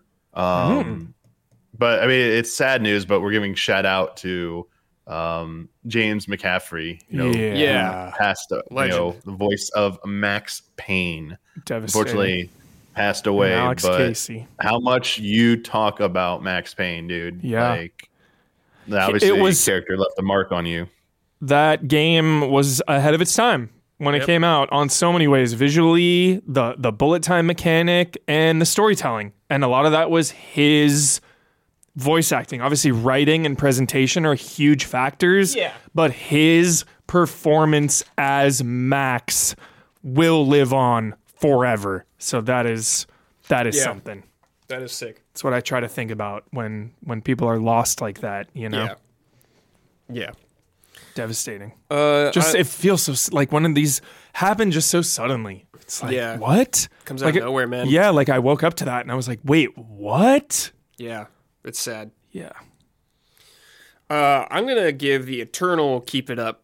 Just the Eternal one now, because we did sort it out. I'm going to give it to Capcom. Hell yeah. I don't think we've told anyone to keep it up more than Capcom. No, we have not. We got Monster Hunter, what's it called? Wilds coming out. Yeah. That's going to be fucking amazing. We got Dragon's Dogma 2 coming up. It's going to be amazing. So close all of a sudden. We got like 4 Resident Evils in production probably. At least 4. If there's a year without a Resident Evil game, it's going to be like, wait, what? Yeah. Where's my Resident Evil? They are cooking hard. Street Fighter 6 was really good. They are just fucking firing all cylinders right now. They're insane. Absolutely. Extra Primal, a little miss, but we'll sweep that under the rug. This is fun when we streamed it at least. It's fine. It's not bad. Yeah. It's fun. Yeah. I'm just used to fucking incredible games from them, so it's just like, Totally. All right, Willie. Wait, are we gonna get Resident Evil 9 before another remake? What do you think? Yeah, I think so. 9. Do you think 9 is the next Resident Evil game? Whether it's 9 or just a new Resident Evil game, I think that'll be it. Not a remake next. Okay. Willie Diaz wrote it. Keep it up. More games adding hefty modes as updates. God of War and Last of Us adding roguelike modes is a great incentive to keep people coming back to play, especially if they come with new trophies to earn. True. I got all the trophies. This is from Gavin. Keep it up, easy allies. With all the changes coming up, I just want to say that I love you all, and I really hope that this improves everyone's quality of life. Michael, Dawn, Daniel, Isla, Gabby, and Brad, you are all wonderful people. No matter what 2024 brings, I am excited for what it may mean for you all. My favorite Easy A memory is that we've made it 200 episodes of Frame Trap. That's a huge feat. Heck yeah. Love and respect. Thank you, Gavin. Yes. Thank you so much. Love and 200 respect to you. On this episode, 400 on the podcast. Hell yeah. Killing it. Hundreds of hours of content. This is from Chris Iverly. Keep it up, Santa Monica Studio. I was really blown away by what they accomplished with Valhalla. Next level. And the fact it was free was even sweeter. I will admit, I wasn't expecting to love it as much as I did when it first announced. Mainly because I wanted a big story expansion, and when I heard it was a roguelite mode, I was really let down at first, but they proved me wrong. Also, just want to give a shout out to you, Brad. You're always been great at Easy, whether it was hosting Frame Trap or to your reviews, or just giving your thoughts and opinions on things. I've always appreciated your input and take on things. I'll miss seeing you on a regular basis, but I'm happy to hear about your upcoming new opportunity. You're one of the best, Brad. Keep it up to you. Good sir. Thank you, Heck yeah. Chris Irely. We appreciate it. God of War is good. Feels good, man. So good. Yeah, we I love roguelite modes. Yeah, you fucking do. I You love modes. roguelite modes. You sure do. Darkest Dungeon, shout out. Shout out, Darkest Shout Dungeon. Fuck, I need to get back to that. I gotta out. buy the DLC. Yeah, the DLC's out. I haven't even played it. I gotta get to it. You're playing God of War, man. I know God of War was just like, yo, pushing everything aside. You gotta be 16 because it's short. Yeah, well, 100%. One sitting. I will. We got some shout outs, as always, for some of our most generous patrons over there on patreon.com/easyallies, where you can go if you would like to support all of us over there. We'd greatly appreciate it, so please check it out. These are some of our highest tier patrons on the Platinum Producer tier. We got Jabbawabs, Elthanas, Greg TheDarkKnight Kettering, and JessieBlu. Thank you, everybody, for supporting us. Shout out. We appreciate it. Let me make sure I didn't miss anyone. Shout the sometimes hell we out. add them out of nowhere. Just want to make sure. Oh, and Raymon Wheeler III. Heck yeah. Got Raymond there. I just wanted to make Got sure. you. So thank you, Raymond. We appreciate it. Everybody loves Raymond Wheeler III. Everyone loves Raymond. See what I did there? Yes, I did. I liked it. I did like that. Huber, you've been playing some other games too. Yeah. What have you been playing, man? Two other things. Two things. What do you got? First up, real quickly. Incident at Grove Lake. Okay. What the hell is that? Okay, so this is on itchy.io. Do we say Itch.io? I don't know. That's a highlight question. I like Itch.io. You can get this game for free if you want. I gave him $5. The recommended is $2. It starts out as $2. More than doubled it. Hell yeah. I was like, yo, you're making some $5? sick, just All making day. some sick horror game. Like Yeah. you're out here like grassroots, you know? So this is a low poly, like PS1 style, That shit is so popular. first person horror game. The less you know, the better. Okay. One sitting game. Best games to play in one night for sure. Very short. Very sweet. If you like the X-Files Oh. and or VHS horror series, I highly recommend this little gem of a game. Okay. Yeah, there's really not much to say about it because it is so short and it is just you don't want to know much going in, but just low poly visuals, first person, not a lot of controls, not even a lot of settings in the menu. It's like, do you want windowed or full screen? Okay. It's like, you know, what's your resolution? That's Yeah. it. So very low budget, but you know, You loved just it. just one of those things where it's like, man, you can do so much in video games, whether you have the most insane Naughty Dog budget or like you're just one person with absolutely no budget. It is such a golden age for video games. It also made me just think about like we should celebrate more than tear down video games. Right. You know? Right. Like sometimes I'll get shit for like being too easy on games, and it's like, what you know, I'll call things out when they need to be, but like, do they always need to be called out? It's like this game is just another example of like video games are the best way a story can be told, in my opinion. For me personally, I love movies, you know, books are cool too, but like video games are so powerful.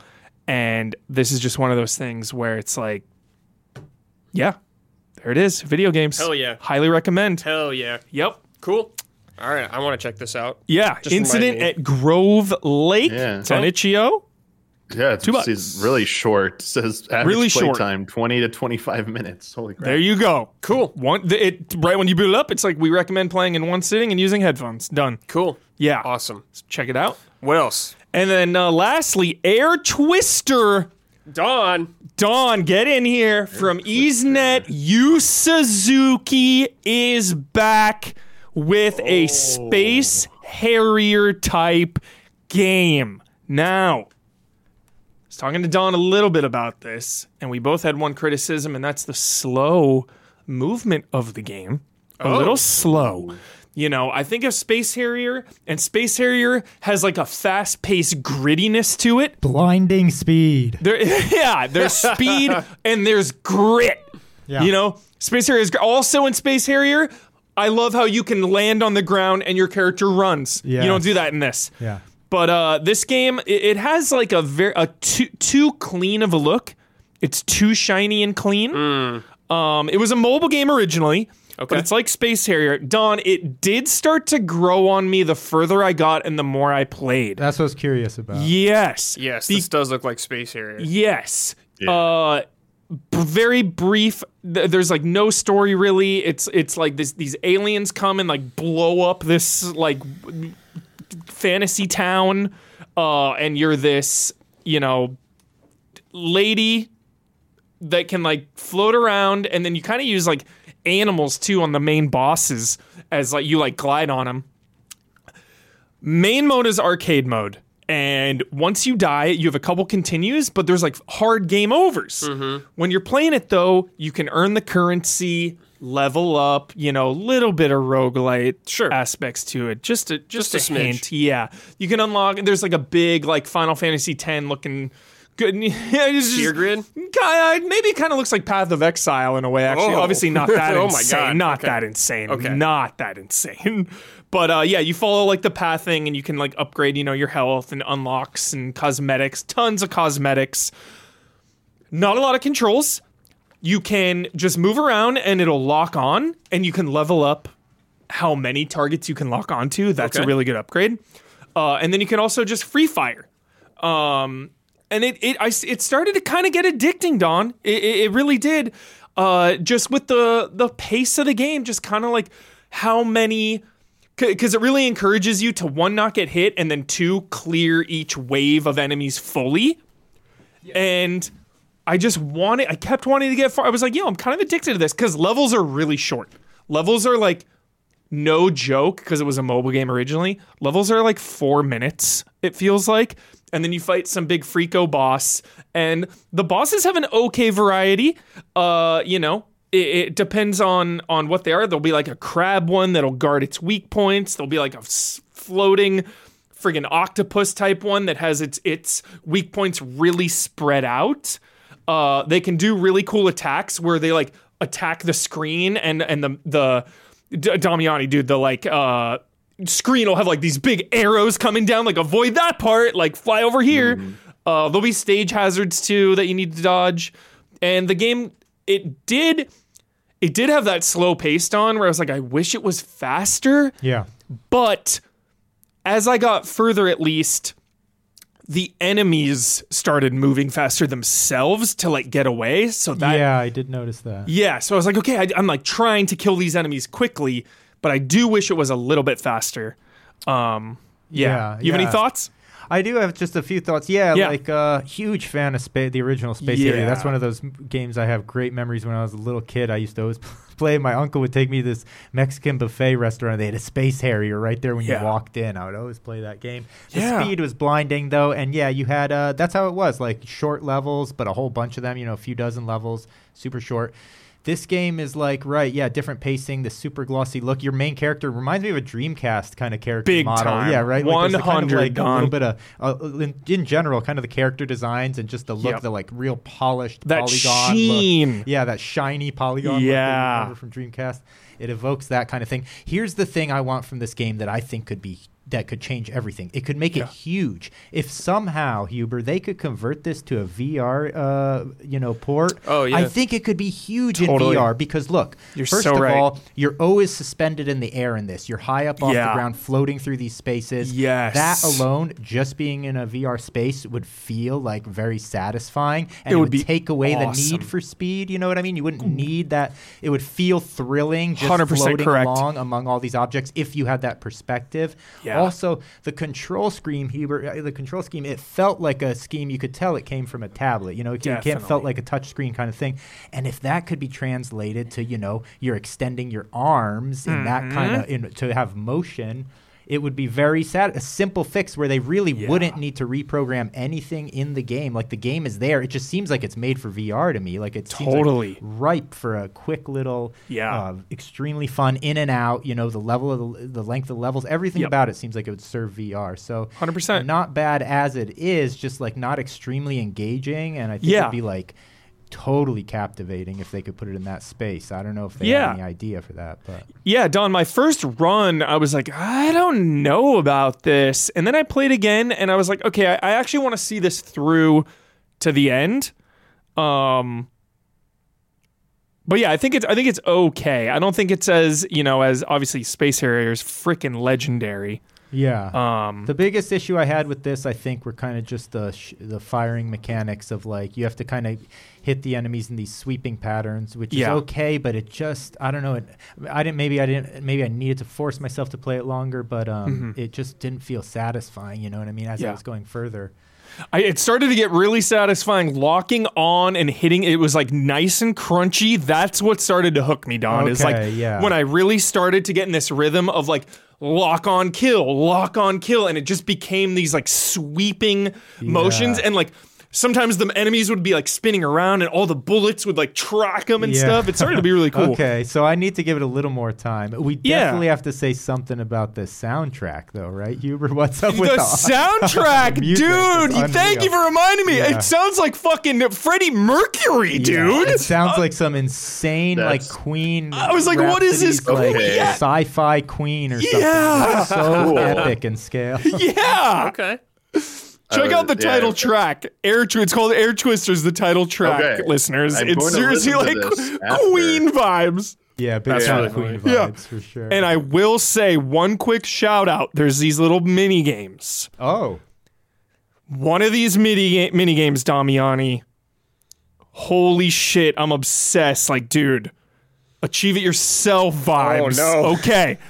There is a grid of 36 blocks that are all jumbled up out of order, and they're all spinning, and you have to go in order. You gotta match. You gotta click them in order. 1, 2, 3, 4, 5, 6. Oh man! And there's 36 of them on a big grid, and they're all spinning. And I was like, oh, I'll crush this. And I was like, wait, where's 9? Where's 9? Like, it is really addicting, really fun. I really like that. Fun. Yeah, that sounds fun. That's awesome. Yeah, cool.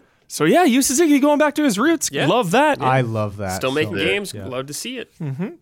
You can play Space Harrier in Shenmue. Yeah, Shenmue. Probably Yakuza game.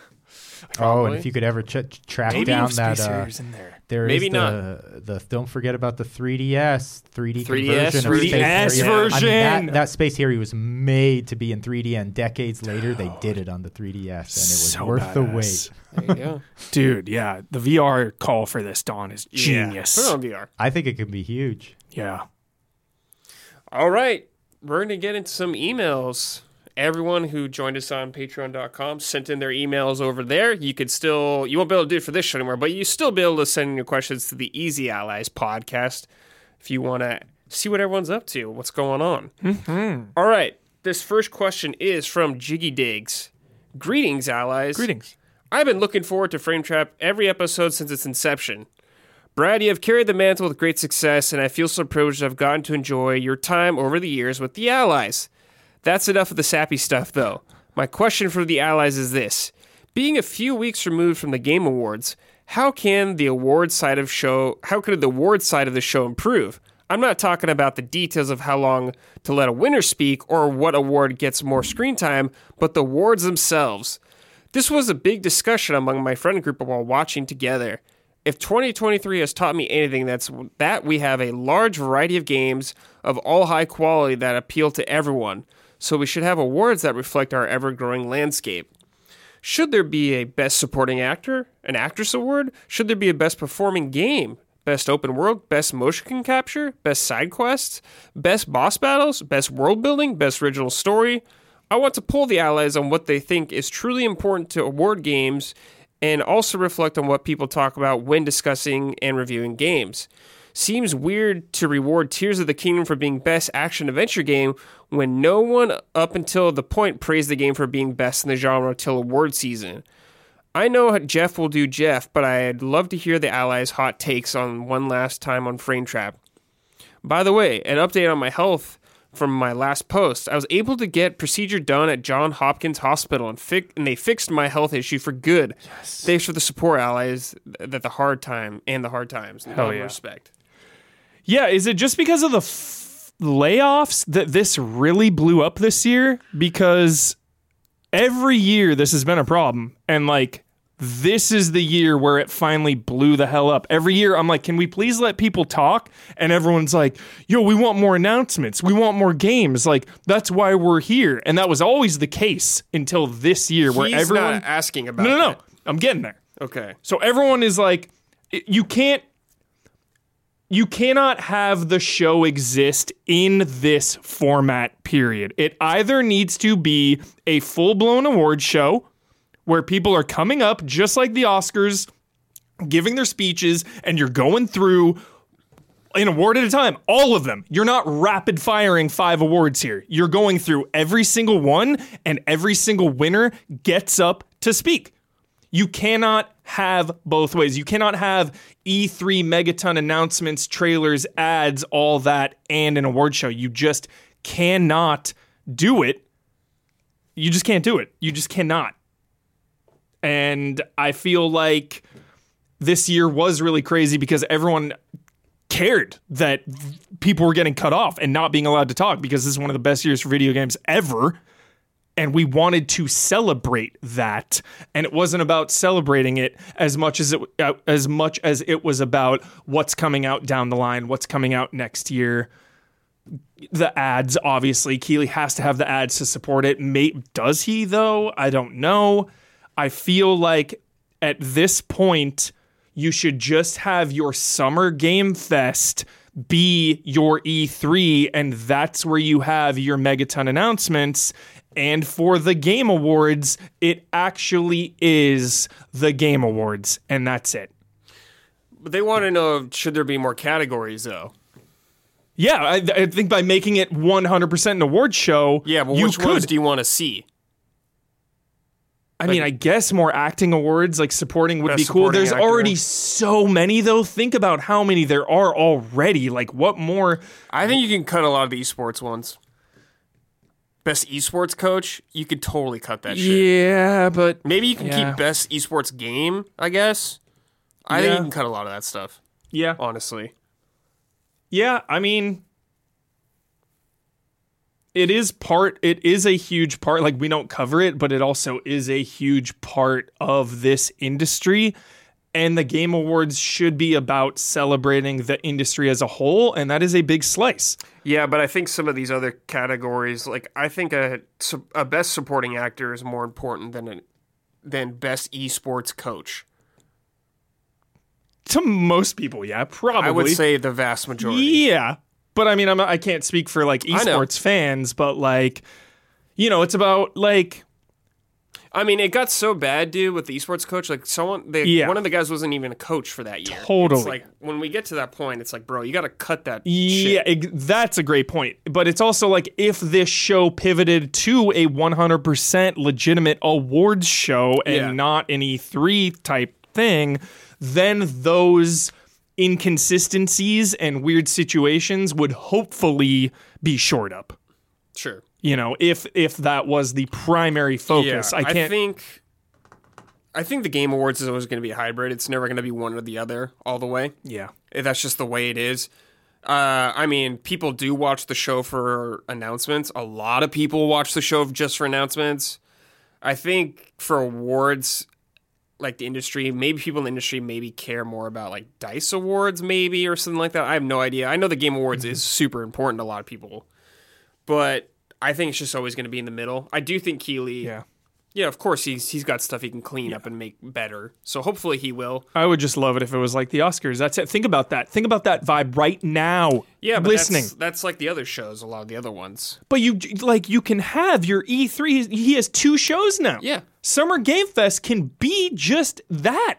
Yeah. And then this can be like it would still be hype as shit. I mean, come on. You're showing like Just like the Oscars does, it shows a clip of the person's performance. Like, it shows a clip of the movie. It shows some music. Like, that is celebrating the year. And it is at the end of the year to celebrate that. Yeah, I think Keighley can have it both, but he needs to cut some stuff. Like, he doesn't need Kojima to speak for, like, 10, 15 minutes on stage about, like, nothing really, I guess. I don't know, sure. Like, the teaser maybe was enough, or just like a quick thing from him saying it, like, doesn't need the Muppet skits. I know he loves the Muppets. It is what it is. I think if he gave everyone talking about our award at least another minute or a minute and a half, it would have been a lot better.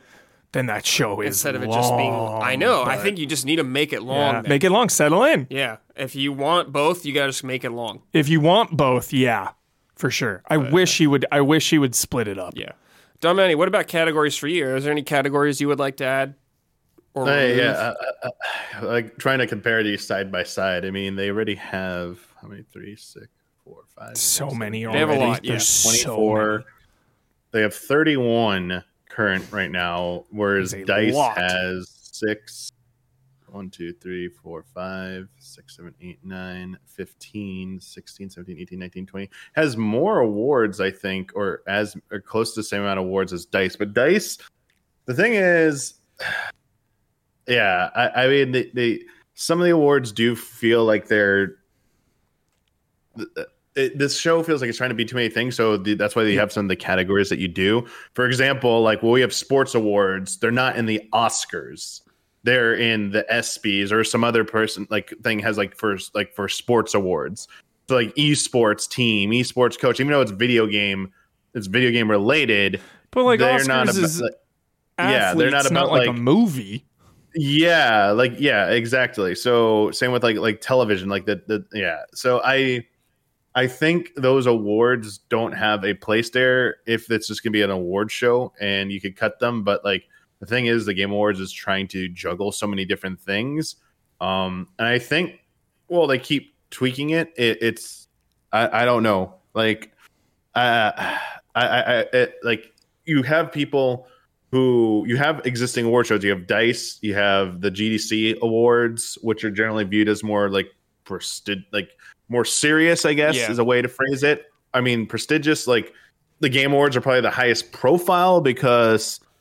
People it has so many eyeballs. That's the thing. There's money behind this. It's like a marketing machine. It's a huge juggernaut, and it's probably not going anywhere. But in a perfect world, I know I do think the Game Awards should just become something else where it's just a celebration of gaming, but also big game announcements. You could have the best esports, but I think all the other categories they need to either just pick a handful. And that's it, and spend more time. Let those have more time. And you're not a big award show. You're just this big celebration show, celebrating the end of a good year or whatever. And leave all these categories to an actual award show. But yes, in terms of awards, I'd like to see. So maybe trim the categories. That's in an imperfect world. That's a pretty good alternative, Damiani. Honestly, you cut a bunch. I don't know how what you do from here other than you make minor tweaks here and there because it already was so damn long. I don't know what you do. You can't have this thing become longer. Adding more is just going to make the thing longer. You have to subtract to add at this point. So it's and the viewers are. I mean, what 100 million people or something watch this. He's not going to change the formula too much because. At the end of the day, it's working. It's the announcements, and it is working for sure. And it is the announcements that people are tuning in for. Yeah, it's you have the genre Summer awards. Game Fest. Oh, good. Go ahead. The genre awards are kind of already the same between all almost all of these. Where I think where I feel there needs to if you're going to change out some awards, getting more craft awards because. The award should be rewarding people who are making the games, and while we do have best soundtrack, we have best performance, we have stuff like that. I'm just double checking, and we have the genre, and then we have the social impact ones accessibility games for impact, which are good awards to have. The Game Awards to me are very they're lacking in the craft awards. For example, the Dice Awards have outstanding achievement in game direction, so best game director, best game design, outstanding achievement in animation, art direction, achievement in character, I guess that would be like performance, original music composition, audio design, achievement in story, and in technical achievement. And that stuff like that seems more analogous to like the Oscars when you have like all those like achievement in like sound design, sound editing. And then so I'd like to see maybe like some of like the They have best sound design. Yeah, they have a lot of those. They have a lot of those. But like what about like art direction, animation, best game director? They have Alan Wake 2, baby. Yeah. They have best game director? Direction. They have best game direction. They have best art direction, but like they don't have like technical and they don't have best director. No, they don't have best They don't have direction. best game. They have best direction though. Yeah. Best Okay. game direction. All right. I guess it's also part of it. The way some of these awards are worded, like I don't like them either. Like like what is like best game direction? I mean, it says it on there, but I don't know. Like if I'm just like looking for something, I prefer like Dice's format. It's like easier for me to understand. I don't know. I don't know what to say. It's just like, a bummer because I feel it's never going to be a pure award show, and like no one's going to be happy from it from an awards standpoint. And so like I find this like futile to talk about like what categories. Well, no, I think you were right, dude. You should cut the categories at this point. Yeah. Exactly, you should cut them because in a perfect world, it's like you have your Summer Game Fest. You have Summer Game Fest that you can load it up with days of announcements and world exclusives. You know, so many there. And then it should, I wish, in my perfect world, it should just be about celebrating the year at the end. The Game Awards. That is what it is called. Yeah. They should, honestly, I would tell them to like split this into two. This should not be, you're doing too much in one thing. Make this a multi-day thing. 2-night WrestleMania, yeah. You have the announcement show. Like whatever call it, the Winter Game Fest or whatever announcement show, and then you do like whatever is most beneficial to do the awards first or after, whichever is going to get the most eyeballs to care. You do that. You do the awards one night, and then you do the announcements the other. Yeah, and then during the day in between, like you have like the celebration. So like you can do like an event like celebrating esports, but it's not like really in either because like I don't feel like it really belongs in either of those types of events, but. He could expand it actually and do like more. He could have like like an on-site thing that like lasts a little bit longer, kind of like Summer Games Fest a little bit. Yeah. Yep. All right. This next one's from Obishko. Hello, dear allies. First, thanks to all of you, especially Brad and Ben, for doing this show. It was always my favorite. To my question, I see a trend developing that is alarming for my OCD tendencies. Games getting new content patched in a long time after release. Just a short time ago, I read some of the best games like Cyberpunk got hangouts with romance partners and a metro system, and Baldur's Gate Patch 5 gets a new playable epilogue with extra dialogue, and Alan Wake 2 New Game Plus with new ending. And while this is really awesome for the developers, or really awesome the developers do this, I am asking myself, when do I dive into those games? I'd rather wait for the content complete version than dive into it. While there are so many cool features being added that I miss, I also don't really mind replaying some remasters, or besides sometimes remasters, they don't mind replaying those. What do you think about this, and how are you approaching your games? Love and respect from Germany, and all the best for future endeavors, Brad. So, when to hop into a game when they're constantly updating games so long after they come out, like Cyberpunk getting updates 3 years later. Yeah. It all depends. I mean, Cyberpunk's obviously a weird situation. I waited for that shit to get patched. Right. But even you missed out on Phantom Liberty and all. Well, I'm gonna play Phantom Liberty. I know, but it wasn't out when you played.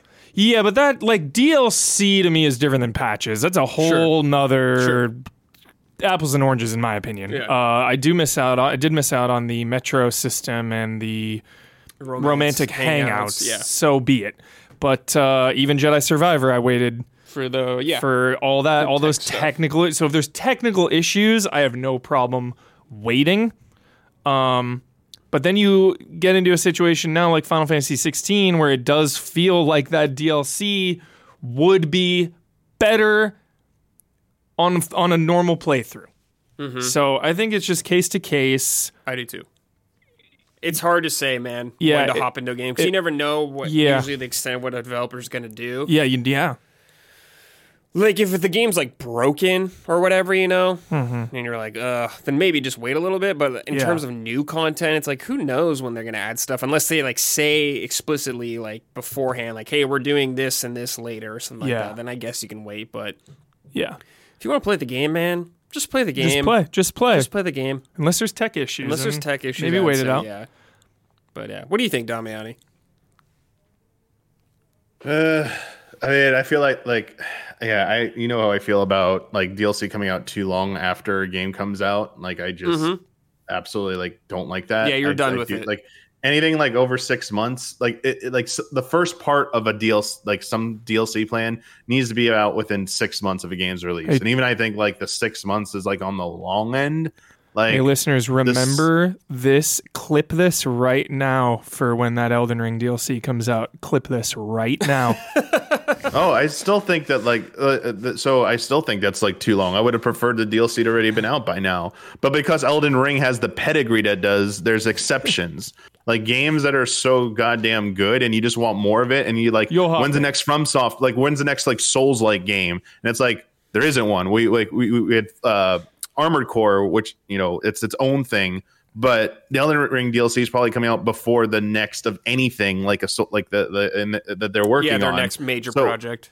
And like they're like, from what we're looking at, they're making a big deal out of this. Like, it could be like an expansion or something. So like, that's different. Expansion's different. If you're going to tout something as an expansion, that's fine. But then you need to be upfront and say something about that, in my opinion. Or when you know it's going to be expansion, be transparent about it. I'd prefer that. But like short DLC, like anything that's under 10 hours, I would say, especially the 5 and under types of DLC, you got to get that shit out like within like 3 to 6 months max. I don't understand how you could wait like over a year. And you can, if you like, some of it can be broken up. Like, start releasing things as soon as you can, and keep people interested in that game. Like, you make it like a content roadmap. It's like, all right, we're going to be supporting this game for a year with DLC. 3 months after this, you're getting like this first thing. It could just be like quality of life adjustments, whatever, just something to get people to dive back in.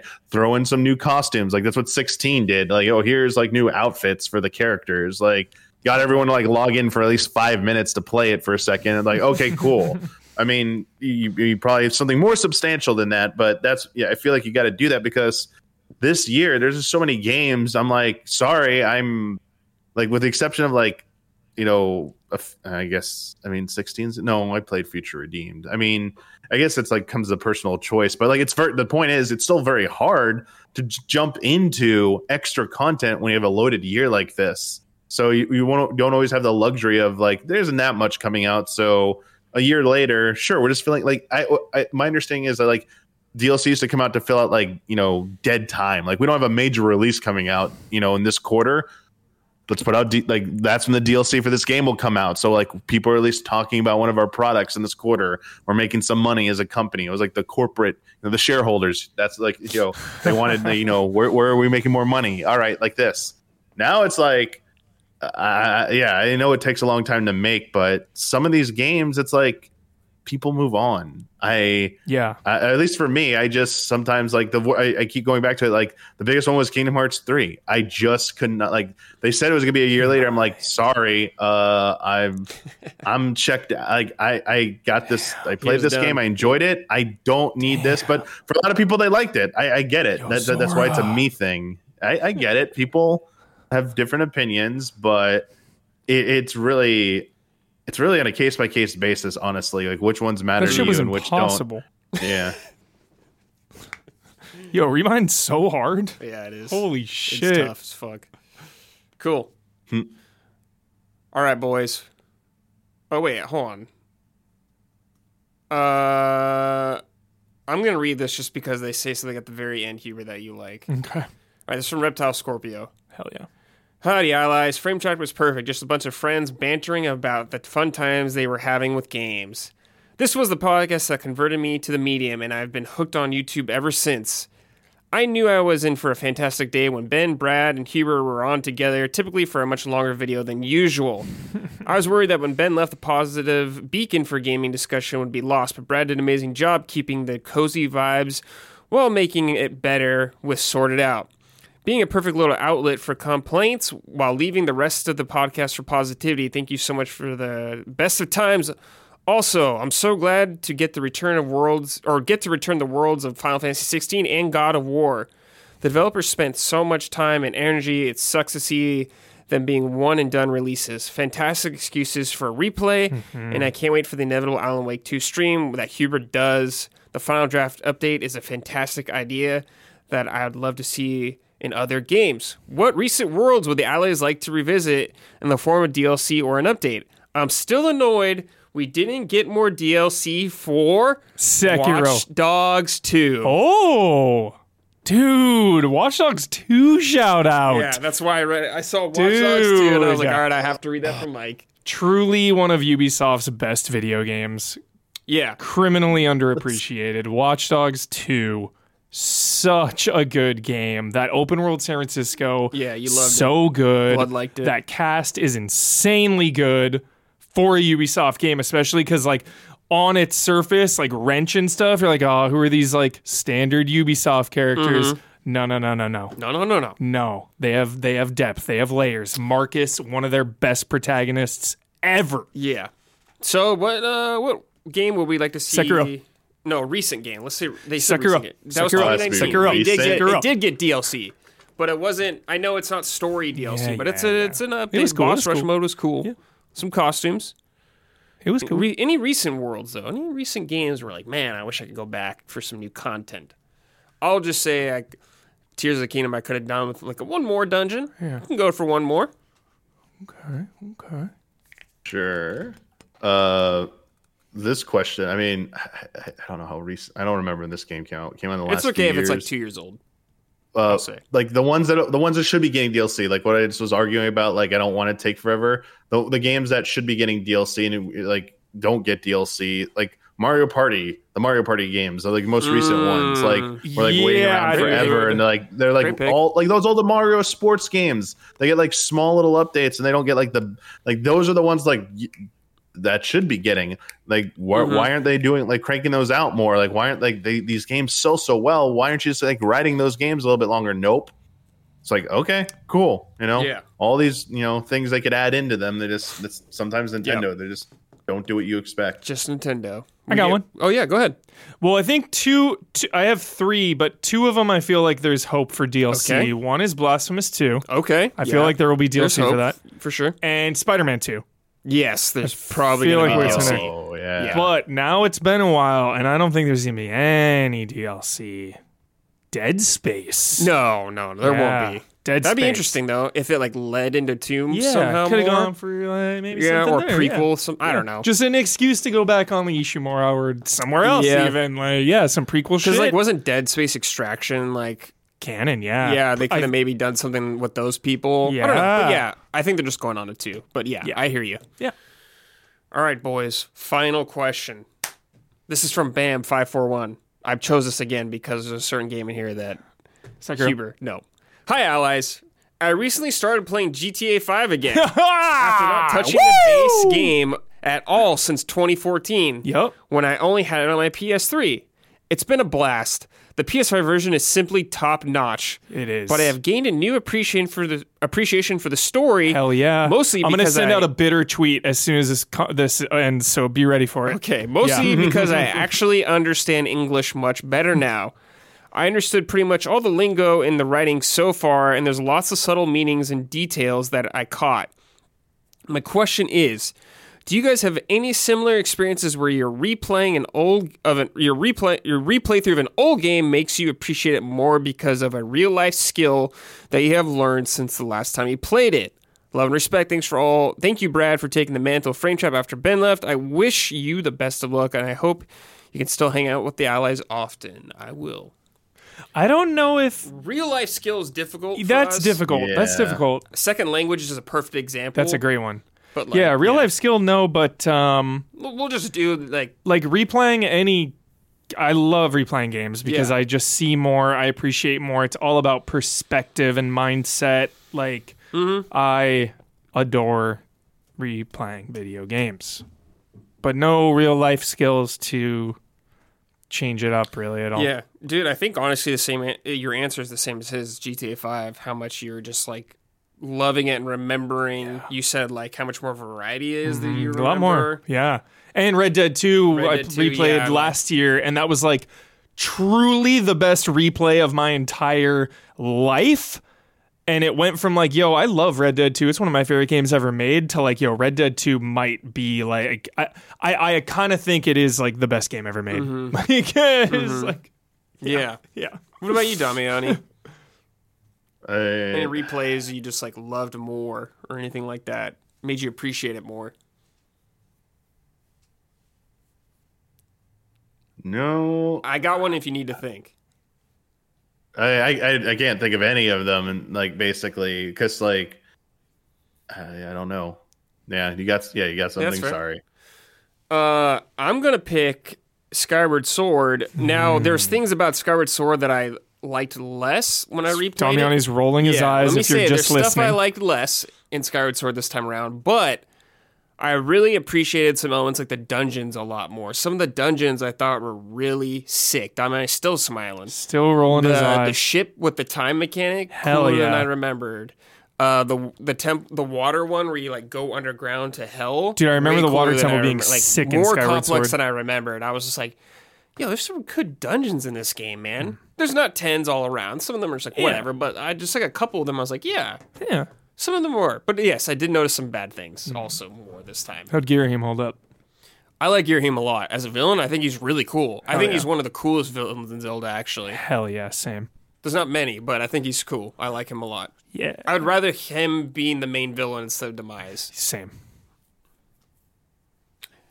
Damiani. Holding his tongue. Holding his tongue. Everyone has their opinions. It's all right. Yeah, everyone has their opinions.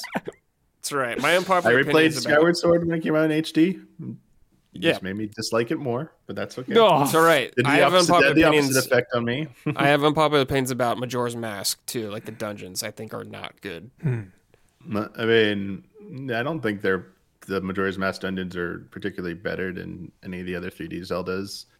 I would say. I think it's like. I think the strength is they don't have that many. The side quests and the story is the strength of that game. Yeah, it's the world moving in like on a that's the strength. Clock cycle, like not quite real time, but like it like feels like it's alive, which is kind of cool. Yeah, like lightning returns. That's right. Yeah, the boss fights were a little. I like the bull in it.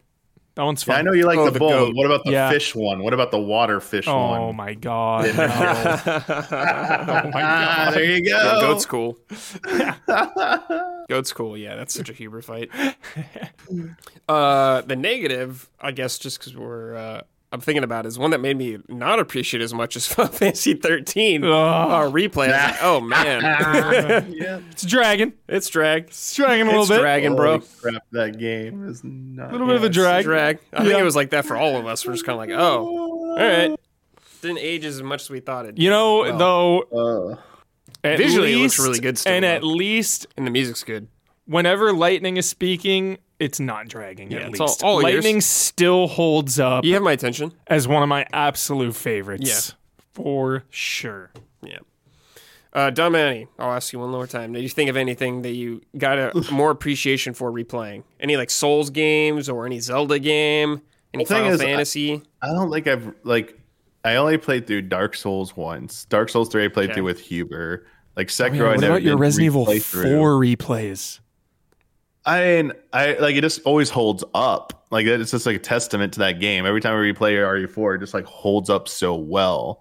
But like I'm struggling to think of like any new like revelation when playing through. Like, oh god, I didn't realize this through like 15 years of playing this game. I've definitely had moments like that. I just can't think of a specific one where it's like, whoa, dude, I didn't realize this after this long. And like, wish I could just like recall that and like share that. But like that's something is coming to mind.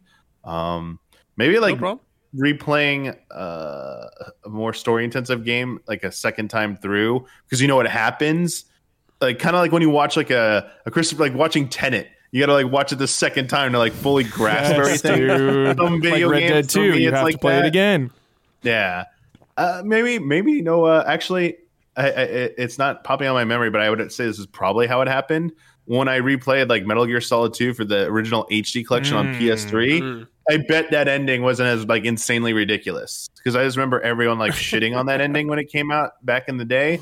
And it's like, oh yeah, when I played through it at game trailers, like, oh yeah, it's still, I mean, we get it. It's over. Like it's Kojima. This is like Kojima started being Kojima in this game, or became known for this after this game. But the ending isn't too ridiculous anymore. You know, it's actually like, I kind of get it, you know?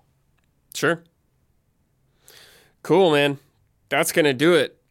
That's a wrap. That's a wrap on Frame Trap. We're fucking breaking out of the Frame Trap, dude. After 200 episodes, we're fucking out of that Frame Trap, dude. Now we're going to Daigo parry back. All those Chun-Li kicks, we're out of there, dude. We are free. A patch came out. We're free from the trap. Yeah, they patched it. We're free from the Frame Trap. They buffed us. The demons are gone in hell. All is well in the world. Michael, thank you for joining me both on many episodes. Thank you, sir. Thanks for supporting the show and being on. I needed you boys a lot. Thank you, everyone, for listening and watching over all the years. We appreciate it all the way from the beginning to all the way now. It was an honor to be on the show for you guys and talk games with you. So thank you so much for all of that. We are Easy Allies. Check us out on patreon.com/easyallies. If you don't know, a lot of the game talk still going to be happening. We'll be talking about it on the main podcast, though. So fear not, the game talk will live on. Yes. Thank you so much, everyone. Until then, see you, Space Cowboy.